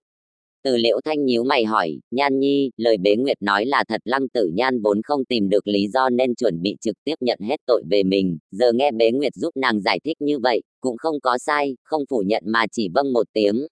Từ Liễu Thanh lại hỏi, ngươi cùng tiên sinh có thâm cừu đại hận gì mà lại muốn đẩy hắn vào chỗ chết? Lăng Tử Nhan chỉ nói được một chữ ta liền cứng họng, lý do trong lòng không thể nói được, lại không muốn nói dối nàng, liền đơn giản là Dương Mạc Tuyền nói, có một việc này Mạc Tuyền vẫn gạt cha cùng nương. Từ Liễu Thanh lập tức đem ánh mắt chuyển tới trên người nàng, trong lòng thầm nghĩ, quả nhiên sự tình không đơn giản vậy. Lăng Viễn Kiếm nghe thấy nàng có việc muốn nói, nhân tiện đáp, Mạc Tuyền, cứ nói đi. Lăng Tử Nhan cùng Bế Nguyệt đều thầm khẩn trương. Lăng Tử Nhan sợ nàng nói trong lòng còn có Trương Hằng, Bế Nguyệt lại lo lắng nàng sợ tiểu thư bị trách phạt liền đem mọi thần sắc Lăng Tử Nhan cùng Bế Nguyệt đại biến, càng thêm xác định có ẩn tình, hỏi, có phải có liên quan đến Trương Hằng không? Dương Mạc Tuyền nói, quả thật là có liên quan đến Trương Hằng. Lăng Tử Nhan càng nóng nảy, lập tức ngăn cản, tẩu tẩu, không thể nói. Dương Mạc Tuyền nhìn nàng một chút rồi mới mở miệng, ngày đó lúc ở Dương Châu đón dâu, Nhan nhi từng đánh trọng thương Trương Hằng. Còn có Lăng Viễn Kiếm cùng Từ Liễu Thanh nghe đại phu nói Trương Hằng còn có thương tích cũ chưa khỏi, thì ra là bị Nhan nhi đánh, nguyên lai bọn họ có thù cũ, liền hỏi, ngày đại hỉ, vì sao đang yên lành Nhan nhi lại đánh người? Dương Mạc Tuyền nghiêm mặt nói, chỉ vì Trương Hằng cản Kiệu Hoa, lại nói sai một câu. Lăng Viễn Kiếm lại càng tức giận, nữ nhi càng ngày càng vô pháp vô thiên mà, đơn giản chỉ là một câu nói liền đả thương người ta. Trừng mắt nhìn Lăng Tử Nhan một cái rồi mới hỏi, nói cái gì? Dương Mạc Tuyền ngẩng đầu nhìn Lăng Viễn Kiếm, Trương Hằng nói ra vẻ đạo mạo, cường đoạt dân nữ, một kẻ ngụy quân tử mà thôi. Dầm một tiếng, Lăng Viễn Kiếm vỗ bàn đứng lên, cả giận nói, Trương Hằng lớn mật, dám nói xấu bổn vương. Từ Liễu Thanh vội vàng giữ chặt lấy hắn, lão gia bớt giận, nghe Mạc Tuyền nói hết trước đã. lại nói với Dương Mạc Tuyền, sao tự dưng Trương Hằng lại nói ra những lời vô lễ thất kính như thế. Dương Mạc Tuyền nói, đây không phải là suy nghĩ của một mình Trương Hằng, mà tất cả hàng xóm láng giềng của Mạc Tuyền đều nghĩ như vậy. Cả đời tu thân dựng tính, không ngờ tới danh tiếng lại kém như thế, liền hỏi, vì sao? Dương Mạc Tuyền nói, Mạc Tuyền từ thuở nhỏ đã mất cha, cùng mẫu thân sống nương tựa lẫn nhau, thật vất vả mới trưởng thành, có thể kề cận bên gối mẫu thân, nhưng lại một cỗ kiệu hoa liền gả đến vương phủ. Tuy trong lòng Mạc Tuyền biết rõ đây là nguyện vọng của phụ thân trước lúc lâm chung, nhưng người bên ngoài thấy một nhà cô nhi quả mẫu liền tưởng Lăng gia ỷ vào quyền thế mà cường đoạt. Lăng Viễn Kiếm nghe nàng nói như thế, cơn giận liền tiêu tan. Cho hắn mà chết. Năm đó nghĩ để nhi tử mình cưới nữ nhi hắn, để Dương Mạc Tuyền cả đời này áo cơm không lo, đó chính là báo đáp ân cứu mạng của hắn, cũng chưa từng bận tâm đến suy nghĩ của Dương Mạc Tuyền. Hắn cùng Từ Liễu Thanh là lưỡng tình tương duyệt nên mới kết liền cành, cả hai đều có tình cảm nên mới thành đôi, đã nhiều năm như vậy mà phu thê vẫn ân ái. Mà Dương Mạc Tuyền là một thiếu nữ tuổi thanh xuân, đều có tâm ý riêng của nàng, lại thân bất do kỷ phải gả đến vương phủ, chẳng những Lăng Tử Hạo không tự mình rước qua cửa, thậm chí ngay đêm kể từ đó, tuy hắn giữ lời hứa, nhưng hành động cùng với việc cường đoạt dân nữ nào có khác nhau đâu, nhưng nay hết thảy đã thành, kết cục đã định, có hối hận cũng không kịp, liền hòa nhã nói, Mạc Tuyền, ủy khuất con rồi. Dương Mạc Tuyền vội vàng nói, cha thỉnh đừng hiểu lầm ý tứ của Mạc Tuyền, Mạc Tuyền gả nhập vương phủ chính là đã thành toàn nguyện vọng của phụ thân. Mà sau khi vào nhà, cha cùng nương càng đối đãi với Mạc Tuyền như thân sinh nữ nhi, trong lòng Mạc Tuyền chỉ có cảm kích, cũng không hề có nửa phần ủy khuất. Nay sở dĩ nói như vậy là muốn giải thích là vì Trương Hằng nói lỗ mãng về cha, chính là nàng thiếu niên khí thịnh, xuất thủ không biết nặng nhẹ nên mới gây ra sự việc như thế. Hôm nay lời nói không đúng, lại ra tay có phần nặng, tuy Nhan Nhi có sai nhưng cũng là bảo vệ danh dự của phụ thân, ra mặt vì Mạc Tuyền, về tình có thể châm trước được, còn thỉnh phụ thân không cần phạt nàng quá nặng. Lăng Viễn Kiếm cùng Từ Liễu Thanh nhìn nhau cười, không nghĩ Dương Mạc Tuyền vốn đã bị vạn phần ủy khuất mà lại còn có tình có nghĩ như thế, thật sự là khó có được, nói như vậy tuy Nhan Nhi có sai, nhưng cũng là nàng đứng lên cả đi. Lạc Nhạn vội vàng giúp đỡ Lăng Tử Nhan, Bế Nguyệt đỡ Dương Mạc Tuyền, đều đứng lên. Lăng Viễn Kiếm nói với Lăng Tử Nhan, hôm nay không trách phạt ngươi vội, đợi đến khi tiên sinh tỉnh lại thì để hắn định đoạt. Lăng Viễn Kiếm nghe Dương Mạc Tuyền giải thích, chẳng những không trách tội Trương Hằng mà ngược lại càng kính trọng hắn là người ăn ngay nói thẳng. Bốn người vừa ra đại sảnh, Lăng Tử Nhan vội vàng tiến lên vài bước, ôm lấy cánh tay Dương Mạc Tuyền hướng cha cầu tình. Dương Mạc Tuyền lại lạnh lùng gạt tay nàng ra, không nói một lời, mang theo Bế Nguyệt trở về phòng, để lại Lăng Tử Nhan nhìn bóng dáng nàng mà hoa mắt choáng váng. Vừa rồi tẩu tẩu còn vì nàng mà giải thích, như thế nào giờ lại không thèm để ý tới nàng. Gạch dưới hết chương 23 gạch dưới đại thú tân nương Lạc Khuynh chương 24, bùng nổ đã sớm không còn thấy thân ảnh Dương Mạc Tuyền ở trong hoa viên, Lăng Tử Nhan vẫn đứng đó, cảm thấy khó hiểu, rõ ràng tẩu tẩu che chở cho nàng, vậy vì sao tiểu thư, bên ngoài rét lạnh, chúng ta cũng trở về đi. Lăng Tử Nhan ngoái lại nhìn Lạc Nhạn, hỏi, vì sao tẩu tẩu không để ý tới ta? Lạc Nhạn sửng sốt một chút, thấy vẻ mặt Lăng Tử Nhan đầy nghi hoặc, do dự một lát mới nói, tiểu thư, có câu này Lạc Nhạn không biết có nên nói không? Lăng Tử Nhan trợn trắng mắt liếc nàng một cái, từ khi nào mà Lạc Nhạn nói chuyện cũng ấp a ấp úng như thế, ngươi cứ nói đi. Lạc Nhạn nghe thấy nàng đáp ứng mới nói, Lạc Nhạn đã theo tiểu thư tiểu nhỏ, Lạc Nhạn cũng biết rõ ràng. Tuy ngày thường người luôn hung dữ, nhưng Lạc Nhạn biết tiểu thư tâm địa thiện lương, cũng không ỷ mình là nữ nhi của vương gia mà cao cao tại thượng khi dễ kẻ yếu, cho nên Lạc Nhạn mới dám không lớn không nhỏ với người, chỉ là đôi khi tiểu thư quá xúc động bốc đồng. Chớ nói trước kia, chỉ nói việc hôm nay chẳng hạn, nếu kiếm trạch đi một chút là một mạng người đã không còn rồi, việc này hẳn không phải là điều tiểu thư hy vọng.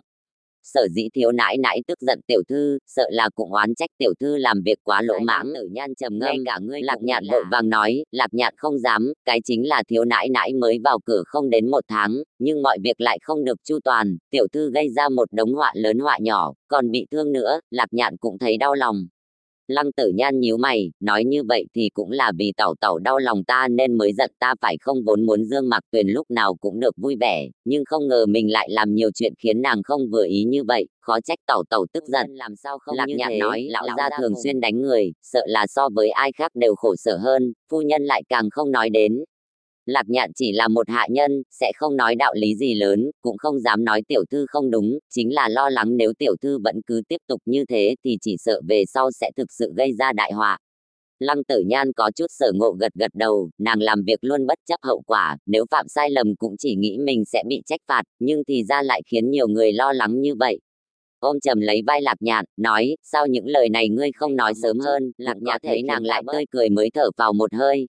Lăng Tử Nhan là chủ tử, nàng là nha hoàn, lời này đâu đến phiên nàng nói. Bất quá Lăng Tử Nhan tựa hồ thật sự lắng nghe, trong lòng cũng thấy cao hứng, sau đó không khỏi tò mò hỏi, hôm nay vì sao tiểu thư lại tức giận như vậy, chẳng lẽ nhìn thấy Giáo Cầm tiên sinh nói mấy câu với thiếu nãi nãi nên mới ghen. Nói xong biểu tình một bộ bừng tỉnh đại ngộ, kinh ngạc nói, tiểu thư, người thực sự thích tiên sinh. Lăng Tử Nhan lập tức gõ nàng một cái, vừa khen ngươi một câu, ngươi lại ngốc ngay được. Chừng nào ngươi mới có thể gì thôi. Nói xong liền bỏ lại nàng, đi tới phòng Dương Mạc Tuyền.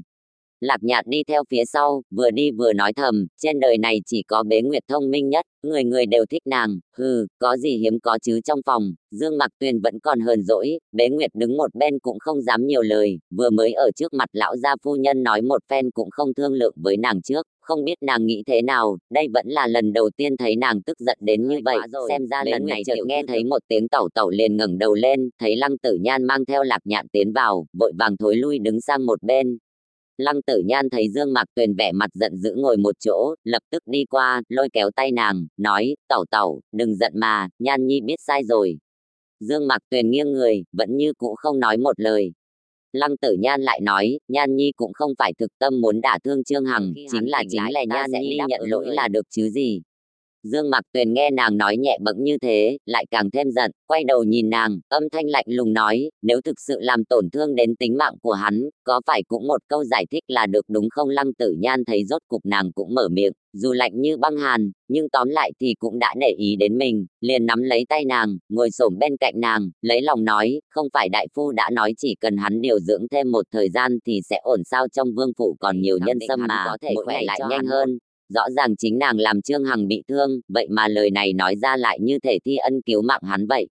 Dương Mạc Tuyền lập tức hừ lạnh nói, cho nên, bởi vì ngươi là quận chúa, nơi này là vương phủ là có thể coi mạng người như cỏ rác như thế. Mặc dù Lăng Tử Nhan vô tình lỡ tay làm Trương Hằng bị thương, nhưng trong lòng không hề áy náy, ai bảo hắn dám động thủ động cước với Dương Mạc Tuyền.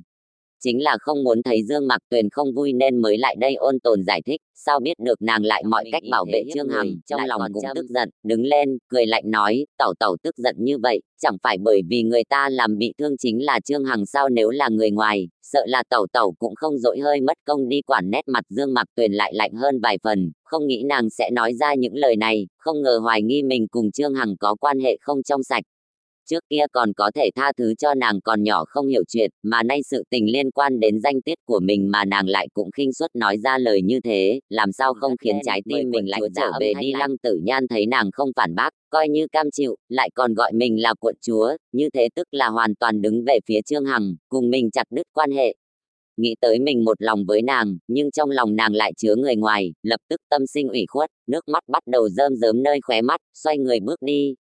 Bước đi tới cửa lại nhịn không được quay đầu lại nhìn, thấy Dương Mạc Tuyền vẫn vẻ mặt hàn xương, sợ là từ nay về sau nàng sẽ không bao giờ để ý đến mình nữa. Trong lòng vừa buồn vừa khổ, lập tức ra một quyết định, dỗi mình cũng được, đều phải đem tình cảm của mình nói cho nàng biết, nếu bị nàng cự tuyệt, vậy mình cũng có thể hoàn toàn hết hy vọng.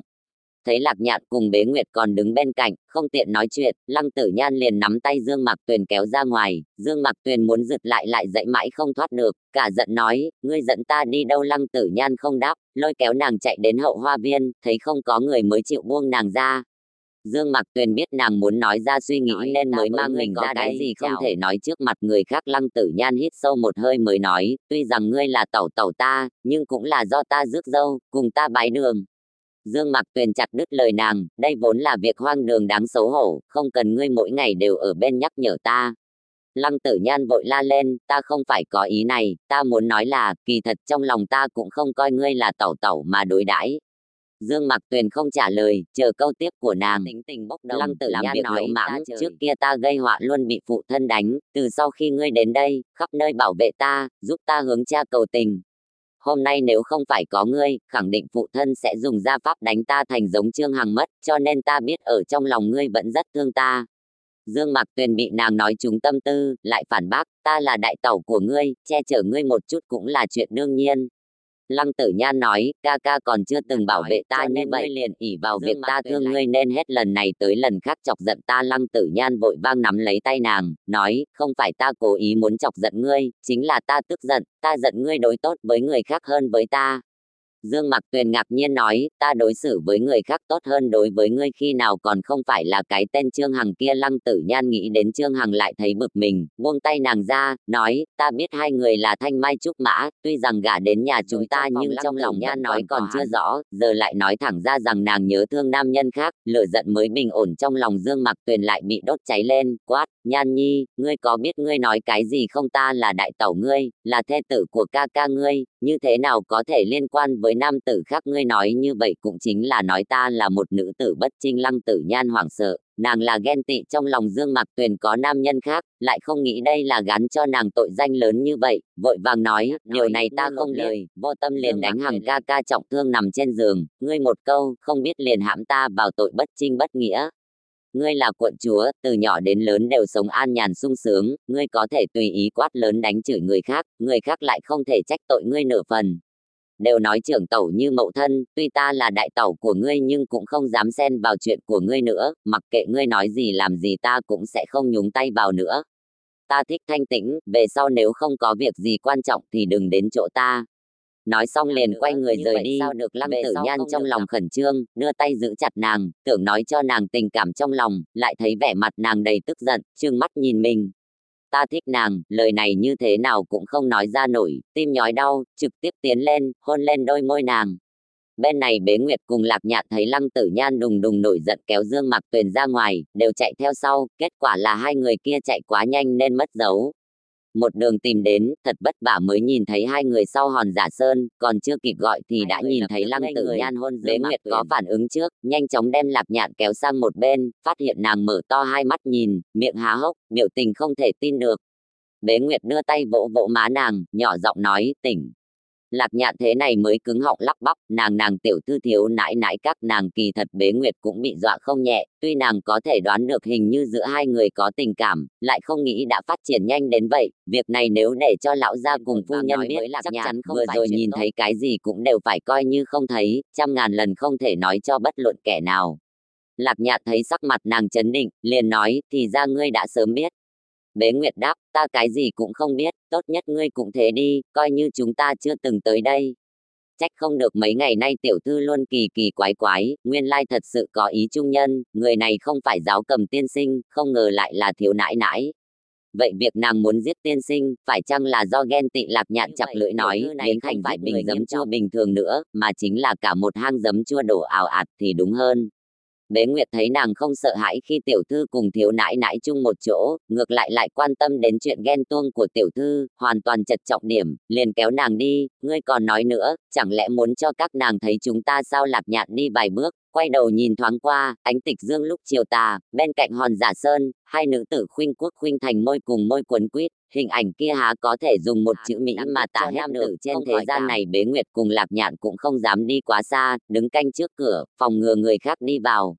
Lạc Nhạn vốn định hỏi nhiều một chút về chuyện của Lăng Tử Nhan cùng Dương Mạc Tuyền, vừa quay đầu liền thấy gương mặt nghiêng nghiêng của Bế Nguyệt, đột nhiên nhận ra, nguyên lai Bế Nguyệt cũng xinh đẹp như thế, trước kia mình lại không hề phát giác. Gạch dưới hết chương 24 gạch dưới đại thú tân nương Lạc Khuynh chương 25 trước thật cẩn thận lúc ở trên thềm đá, Lăng Tử Nhan gần như thô lỗ đem Dương Mạc Tuyền áp sát vào hòn giả sơn, giữ chặt hai tay nàng, bá đạo hôn lên đôi môi nàng, không phải đòi lấy ôn nhu, mà là phát tiết bất mãn trong lòng. Dương Mạc Tuyền bị Lăng Tử Nhan chế trụ đến không thể nhúc nhích, vốn trong lòng đã buồn bực, giờ lại càng sầu thêm, đẩy không được nàng ra, chỉ có thể cắn chặt răng cự tuyệt. Lăng Tử Nhan làm sao có thể chấp nhận để nàng cự tuyệt dù chỉ một chút, cắn nhẹ đôi môi nàng, quả nhiên Dương Mạc Tuyền bị nhập kinh, cùng nhau dây dưa một chỗ, vốn thịnh nộ muốn trừng phạt Dương Mạc Tuyền, sao biết được càng hôn càng ôn nhu, cuối cùng chỉ còn lại ý niệm muốn nâng niu che chở, lực đạo trên tay cũng tự nhiên mà nới lỏng. Dương Mạc Tuyền hơi dùng lực liền có thể đẩy được Lăng Tử Nhan ra, không quên cắn một cái lên môi nàng, miệng lập tức có mùi máu tươi, lại nhìn đôi môi Lăng Tử Nhan vương huyết, thần sắc mê say, thế nhưng lại có vẻ yêu diễm dị thường. Trong lòng biết rõ mình cắn hơi mạnh, lại cố đè nén sự quan tâm, lạnh lùng nói, Nhan nhi, người Nhan bị cắn, vậy mà thấy môi Dương Mạc Tuyền dính máu lại tưởng bị mình cắn phải, không hề cảm thấy đau đớn gì, vội vàng quan tâm hỏi, tẩu tẩu, người không sao chứ? Dương Mạc Tuyền nói, ngươi đã biết ta là tẩu tẩu, tại sao còn làm vậy? Lăng Tử Nhan tưởng nàng trách cứ mình vì đã cắn nàng bị thương, liền nói, ta không cố ý. Dương Mạc Tuyền chán nản. Lăng Tử Nhan 3 lần 4 lượt khinh bạc nàng, thế nhưng lại nói không cố ý, mà đáng ghét hơn là mình bị nàng hôn, đáy lòng lại nảy sinh một tia rung động, giận dữ với chính bản thân mình, liền nói thẳng, ta là tẩu tẩu ngươi, lại cũng là nữ tử, sao có thể làm như vậy được, việc này hoàn hoàn không hợp lễ giáo, không cho phép có lần sau, nếu không ta sẽ nói cho cha biết, để cha xử phạt ngươi. Lăng Tử Nhan nghe nàng nói vậy, chẳng những không tức giận, mà ngược lại còn nở nụ cười. Lý do Dương Mạc Tuyền cự tuyệt mình không phải vì trong lòng nàng có người khác, mà vì cái gọi là lễ giáo, nhân tiện nói, cái gì gọi là lễ giáo, nếu thành thân mới tính là hợp lễ giáo, vậy người cùng nàng bái đường chưa từng gặp, làm sao có thể coi như tẩu tẩu. Ta nói ta cùng nàng đều là nữ tử, vậy có làm sao đâu, có ai quy định chỉ có nam nữ mới có thể yêu nhau, lòng ta chính là thích nàng, ta mặc kệ người khác nói như thế nào, vốn là những lời không nên nói, thế nhưng giờ lại dễ dàng nói ra, nhất thời cả cõi lòng tràn ngập vui sướng. Dương Mạc Tuyền nghe những lời này, lập tức vừa thẹn lại vừa sợ. Xấu hổ là vì không nghĩ Lăng Tử Nhan lại đột nhiên nói thích mình, kinh hãi là vì nếu những lời này bị truyền ra ngoài, chỉ sợ cũng bị nước miếng của thế nhân dìm chết. Với nàng cái gì, chỉ có thể nói, dù ngươi nói thế nào đi nữa thì cũng không thể, ngươi mau mau bỏ cái ý niệm trong đầu đó đi. Nói xong liền không thèm để ý nàng, một mình ra khỏi hoa viên, nhìn thấy Bế Nguyệt cùng Lạc Nhạn đứng ở cửa, lòng cực kỳ quẫn bách, mặt đỏ bừng đi vội qua, Bế Nguyệt vội vàng đuổi theo, còn Lạc Nhạn trở lại vườn tìm Lăng Tử Nhan. Lạc Nhạn bắt gặp biểu tình đầy phức tạp trên khuôn mặt Lăng Tử Nhan, lòng tuy tò mò nhưng cũng không dám nói nhiều, chỉ đứng bên cạnh nàng. Dương Mạc Tuyền đã sớm rời đi, Lăng Tử Nhan gì mà không thể chứ, trừ khi trong lòng nàng không có ta nên mới không thể, người khác có nói gì cũng đâu có liên quan đến ta đâu không, cho dù nàng không thích ta, ta cũng muốn khiến nàng thích ta, dù sao nàng là Lăng Tử Nhan ta cưới về, tại sao ta không thể cướp về. Lạc Nhạn rốt cuộc nhịn không được, nói, tiểu thư, thiếu nãi nãi đã sớm đi xa rồi. Lúc này Lăng Tử Nhan mới nhìn đến Lạc Nhạn đứng bên cạnh, tức giận nói, ngươi đều thấy được. Lạc Nhạn vội xua tay, cái gì Lạc Nhạn cũng không nhìn thấy, cũng còn không sợ, ngươi sợ cái gì, nhìn thì nói là nhìn, như thế cũng tốt, đang lo không có người giúp ta, giờ có ngươi rồi. Bất quá việc này chỉ có ngươi biết, ta biết, không cho nói với những người khác. Từ nhỏ Lạc Nhạn đã đi theo Lăng Tử Nhan, tuy nói là chủ tớ nhưng kỳ thật lại càng giống tỉ muội hơn, cho nên tính tình không khác nhau lắm. Mới đầu Lạc Nhạn nhìn thấy hai người các nàng ở cùng một chỗ, quả thật thực kinh ngạc, bất quá quận Vương Phi là mỹ nhân tựa như thần tiên vậy, so với những tên nam tử không sạch sẽ bình thường thì không biết chúa phải gả cho cái tên hư hỏng Lý Vi Tu, hoặc kẻ yếu đuối như Trương Hằng, vậy còn không bằng cùng quận Vương Phi thì tốt hơn, huống chi nhìn qua các nàng lại xứng đôi như vậy. Nghĩ thế, Lạc Nhạn liền vội vàng gật đầu đáp ứng, bất quá còn nói, việc này Bế Nguyệt cũng biết. Lăng Tử Nhan trợn trắng mắt liếc nàng một cái, Bế Nguyệt nào có ngốc như ngươi, không cần nhìn cũng biết được. Sau đó lại không khỏi lo lắng nói, không biết nàng có chịu giúp ta không, nếu đứng ở bên phía tẩu tẩu, ở giữa cản trở ta, vậy thì lại việc tiểu thư, Bế Nguyệt cứ giao cho Lạc Nhạn đi, khẳng định sẽ khiến nàng đứng ở bên phía chúng ta. Lăng Tử Nhan nói như thế thì quá tốt. Hai người ở hoa viên bàn mưu tính kế một hồi rồi mới trở về phòng. Tuy Dương Mạc Tuyền ngồi rất trấn tĩnh, nhưng trong lòng đã sớm hỗn loạn đến mức không biết làm sao. Lúc trước thấy Lăng Tử Nhan thích thân thiết với mình, cũng từng nghĩ nàng có tâm ý, bất quá đây cũng chỉ là ý niệm chợt lóe trong đầu mà thôi, sâu xa hơn nữa. Nhưng giờ Lăng Tử Nhan lại chính miệng nói thích nàng, ở trong lòng nàng, có thể coi là một tảng đá rơi xuống nước làm dậy lên ngàn con sóng. Chuyện này căn bản là không hợp lễ giáo, tuyệt đối không thể, nhưng đồng thời tình cảm trong đáy lòng vốn từ trước tới giờ vẫn bị đè nén, nay cũng theo đó mà trào dâng. Đôi môi mới rồi còn cuốn quýt vẫn còn lưu lại hương thơm cùng thoang thoảng mùi máu tươi, cũng mâu thuẫn như chính cõi lòng nàng giờ này. Bế Nguyệt thấy sắc mặt nàng âm tình bất định, biết tâm tư nàng nghĩ mãi không thông một số chuyện, liền đánh bạo nói, thiếu nãi nãi, nếu có gì khó xử thì có thể nói cho Bế Nguyệt. Dương Mạc Tuyền cũng mong có người có thể giúp nàng giải đáp, nhưng mà bảo nàng làm thế nào có thể mở miệng bây giờ. Nhìn Bế Nguyệt, thân sắc lại do dự. Bế Nguyệt biết nàng có điều băn khoăn, liền nói tiếp, kỳ thật Bế Nguyệt cũng biết, ta chỉ là một nha hoàn, lời nói không có trọng lượng, căn bản không giúp được thiếu nãi nãi, cái chính là không muốn thiếu nãi nãi trong lòng buồn khổ, dù sao thì nói ra cũng tốt hơn so với giấu trong lòng. Dương Mạc Tuyền vội nói, không phải ta sợ ngươi không giúp được ta, chính là quả thật rất khó có thể mở miệng, vừa rồi hẳn ngươi cũng thấy được phải không? Bế Nguyệt gật đầu, ta cùng Lạc Nhạn không cẩn thận nên bắt gặp, thực sự không phải cố tình nhìn lén, còn thỉnh thiếu nãi nãi tha thứ. Dương Mạc Tuyền nghĩ đến chuyện vừa rồi, mặt không tự chủ được lại đỏ lên, nói, nếu ngươi đã chứng kiến, hẳn là cũng biết suy nghĩ trong lòng ta, ngươi nói ta nên làm gì bây giờ? Kỳ thật việc này có gì khó đâu, chỉ cần về có thể xong hết rồi. Bế Nguyệt thấy nét ngượng ngùng trên gương mặt nàng, liền biết điều khiến nàng mâu thuẫn, thầm thở dài một hơi, nói, tuy tiểu thư lỗ mãng, nhưng cũng là một người ngay thẳng, đối đãi với người ngoài cũng rất thực lòng, hơn nữa với dung mạo khuynh thế cùng thân phận quận chúa cao quý của nàng, sợ là nam tử mơ ước đến nàng không phải ít.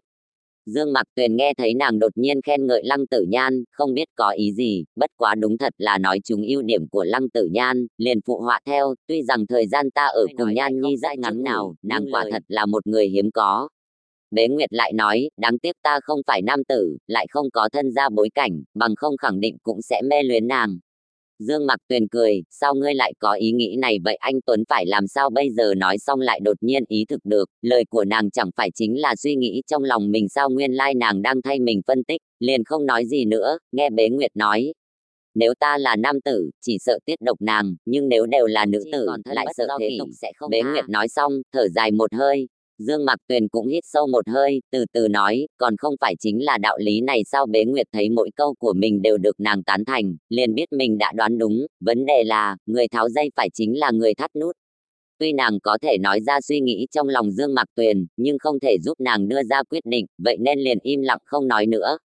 Mà Dương Mặc Tuyền bất quá cũng chỉ cần một người có thể lý giải ý nghĩ trong lòng nàng, Bế Nguyệt có thể nói ra nỗi khiến nàng vơi đi không ít ưu phiền rồi, về phần sau này lại chỉ có thể tự nàng đối mặt mà thôi. Dương Mặc Tuyền chân thành nói, cảm ơn ngươi. Bế Nguyệt nói, Bế Nguyệt là người của thiếu nãi nãi, mặc kệ thiếu nãi nãi quyết định thế nào thì ta cũng đều sẽ đứng về phía thiếu nãi nãi. Dương Mặc Tuyền dùng ánh mắt cảm kích nhìn nàng, không nói gì, hết thảy đều không nói. Cái gọi là ngày có nghĩ suy, đêm tất nằm mộng, Dương Mặc Tuyền không ngờ lại cùng Lăng Tử Nhan dây dưa suốt một đêm trong giấc mộng, buổi sáng tỉnh lại, chỉ cảm thấy đầu đau như muốn nứt ra, đến nỗi lúc nghe được xúc động đến nỗi muốn ngất xỉu. Lăng Tử Nhan đi theo Bế Nguyệt cùng nhau tiến vào, trên mặt lúm đồng tiền tươi như hoa, nhưng lại không khác gì ngày thường, giống như hôm qua chưa từng phát sinh chuyện gì, nàng cũng không nói bất cứ điều gì có vẻ không ổn cả. Dương Mặc Tuyền thấy thế trong lòng có chút ảo não, nhìn bộ dáng nàng vô tâm như thế, thì ra chỉ mình cả nghĩ. Lăng Tử Nhan đương nhiên nhìn thấy Dương Mặc Tuyền có vẻ mất hứng, lại làm như không thấy, nói, tẩu tẩu, ta đã nói với nương rồi, cầm nghệ của ngươi còn có thương tích trong người không thể dạy ta, vậy bắt đầu từ hôm nay ta sẽ theo ngươi học cầm. Dương Mặc Tuyền thầm nghĩ, ngươi nói như thể đương nhiên, cũng không hỏi ta có nguyện ý hay không, bất quá nương đã đáp ứng rồi, cũng không thể cự tuyệt, đành nói, ngươi về lấy cầm đi, chờ ta rửa mặt xong rồi sẽ đi viện tử. Lăng Tử Nhan nói, không cần, cầm của ta hỏng rồi, ta đã để Lạc Nhạn cầm đi sửa, cứ dùng Tiêu Vĩ cầm của ngươi dạy ta đi. Mà cũng không cần đi viện tử, ta sợ tẩu tẩu đi đường mệt nhọc. Dương Mặc Tuyền cũng không muốn đi nhiều như thế, mặc dù đã rửa sạch sẽ, nhưng sợ là vẫn có mùi máu tươi. Rửa mặt xong, lại dùng chút điểm tâm, để Bế Nguyệt đem cầm đến, Dương Mặc Tuyền liền nói với Lăng Tử Nhan, ngươi đàn đi, có gì không hiểu cứ hỏi ta. Lăng Tử Nhan vuốt nhẹ cây tiêu vĩ cầm, khẽ gảy một cái, liền dừng lại, hỏi, tẩu tẩu, lão sư đã dạy, học cầm phải nhớ kỹ 8 chữ, mặt thiêu câu dịch, trích đả thác phách, ngươi nói ta nên chọn thiêu hơn hay câu hơn mặt thiêu câu dịch, trích đả thác phách, quyệt thiêu gạch gảy, Dương Mặc Tuyền lại nghe ra ý trêu đùa bên trong, không biết có phải mình chột dạ hay không, cố lấy lại bình tĩnh, nói, đoạn này là đàn đôi đánh đôi, trước tiên gảy 2 3 4 sợi dây đàn, lại khiêu tiếp 2 dây này, là có thể rồi. Lăng Tử Nhan đưa tay khoa chân múa tay lung tung cả nửa ngày, sau đó vẻ mặt hoang mang nhìn Dương Mặc Tuyền, nói, Nhan Nhi vẫn không hiểu lắm, không bằng tẩu tẩu nắm tay Nhan Nhi, dạy ta chơi. Dương Mặc Tuyền cuối cùng cũng hiểu được ý đồ của nàng, mặt hơi đỏ lên, nói, luyện thêm mấy lần là một hơi, nếu tẩu tẩu không muốn dạy ta, vậy chỉ có thể để lão sư đến dạy thôi. Tuy nói nam nữ thụ thụ bất thân, bất quá hắn là lão sư, hẳn cũng không có vấn đề gì a. Dương Mặc Tuyền nghe nàng nói như thế, biết rõ nàng cố ý, nhưng nghĩ đến việc để Trương Hằng cầm tay nàng thì lại thấy không ổn, do dự một chút liền đứng dậy đi đến trước mặt nàng, cầm lấy tay Lăng Tử Nhan. Tuy ngón tay Dương Mặc Tuyền rất lạnh, nhưng lại cảm thấy như mình nắm phải một đoàn lửa vậy, nàng liền vội vàng gạt hết tạp niệm, đặt tay lên trên dây cầm, giờ được Dương Mặc Tuyền ôm vào trong lòng, tâm thần sớm đã nhộn nhạo, đầu óc lơ lửng tung bay. Lúc Từ Liễu Thanh tiến vào liền nhìn thấy Dương Mặc Tuyền vẻ mặt đỏ bừng dậy Nhan Nhi đánh đàn. Gạch dưới hết chương 25 gạch dưới đại thú tân nương lạc khuynh chương 26, rắc rối sơ hiện lúc còn trẻ Từ Liễu Thanh đã danh chấn Kim Lăng, mà tài năng của nàng còn nổi tiếng hơn so với mỹ mạo, năm đó cùng phụ thân vào kinh dự tiệc, khẩu chiến quần anh, khiến cho bao vương tôn công tỷ nàng mang đạo thơ phú từ, nhưng nàng lại cố tình coi trọng kẻ không biết ăn nói là Lăng Viễn Kiếm. Phụ thân Lăng Viễn Kiếm là lão vương gia, tỷ tỷ là quý phi, thân phận hiển hách, hắn vốn có thể giống như những quý công tử khác ngày ngày uống rượu mua vui, nhưng hắn lại lựa chọn chiến trường, tuy sớm bước chân vào đời nhưng cũng là thiếu niên tướng quân.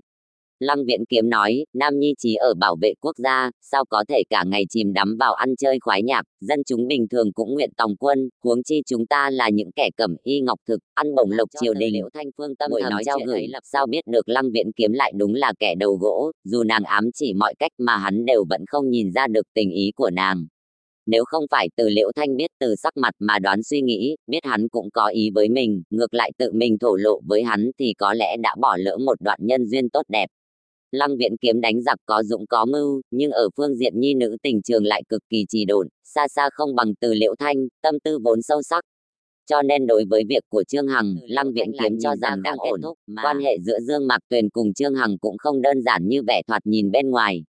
Trương Hằng luôn miệng nói Lăng Viễn Kiếm là hạng người lừa đời lấy tiếng, lại bị Lăng Tử Nhan đánh đòn nặng như thế, làm sao có khả năng chịu thiệt bái làm môn hạ Lăng phủ, lại nhìn hắn cùng Dương Mạc Tuyền niên kỷ xấp xỉ nhau, Dương Mạc Tuyền thậm chí còn xé áo của mình giúp hắn băng bó vết thương, bọn họ thực sự chỉ đơn giản là hàng xóm sao? Vì trong lòng nghi hoặc nên nàng mới đến phòng Dương Mạc Tuyền, lại thấy Dương Mạc Tuyền đang dạy Nhan Nhi đánh đàn.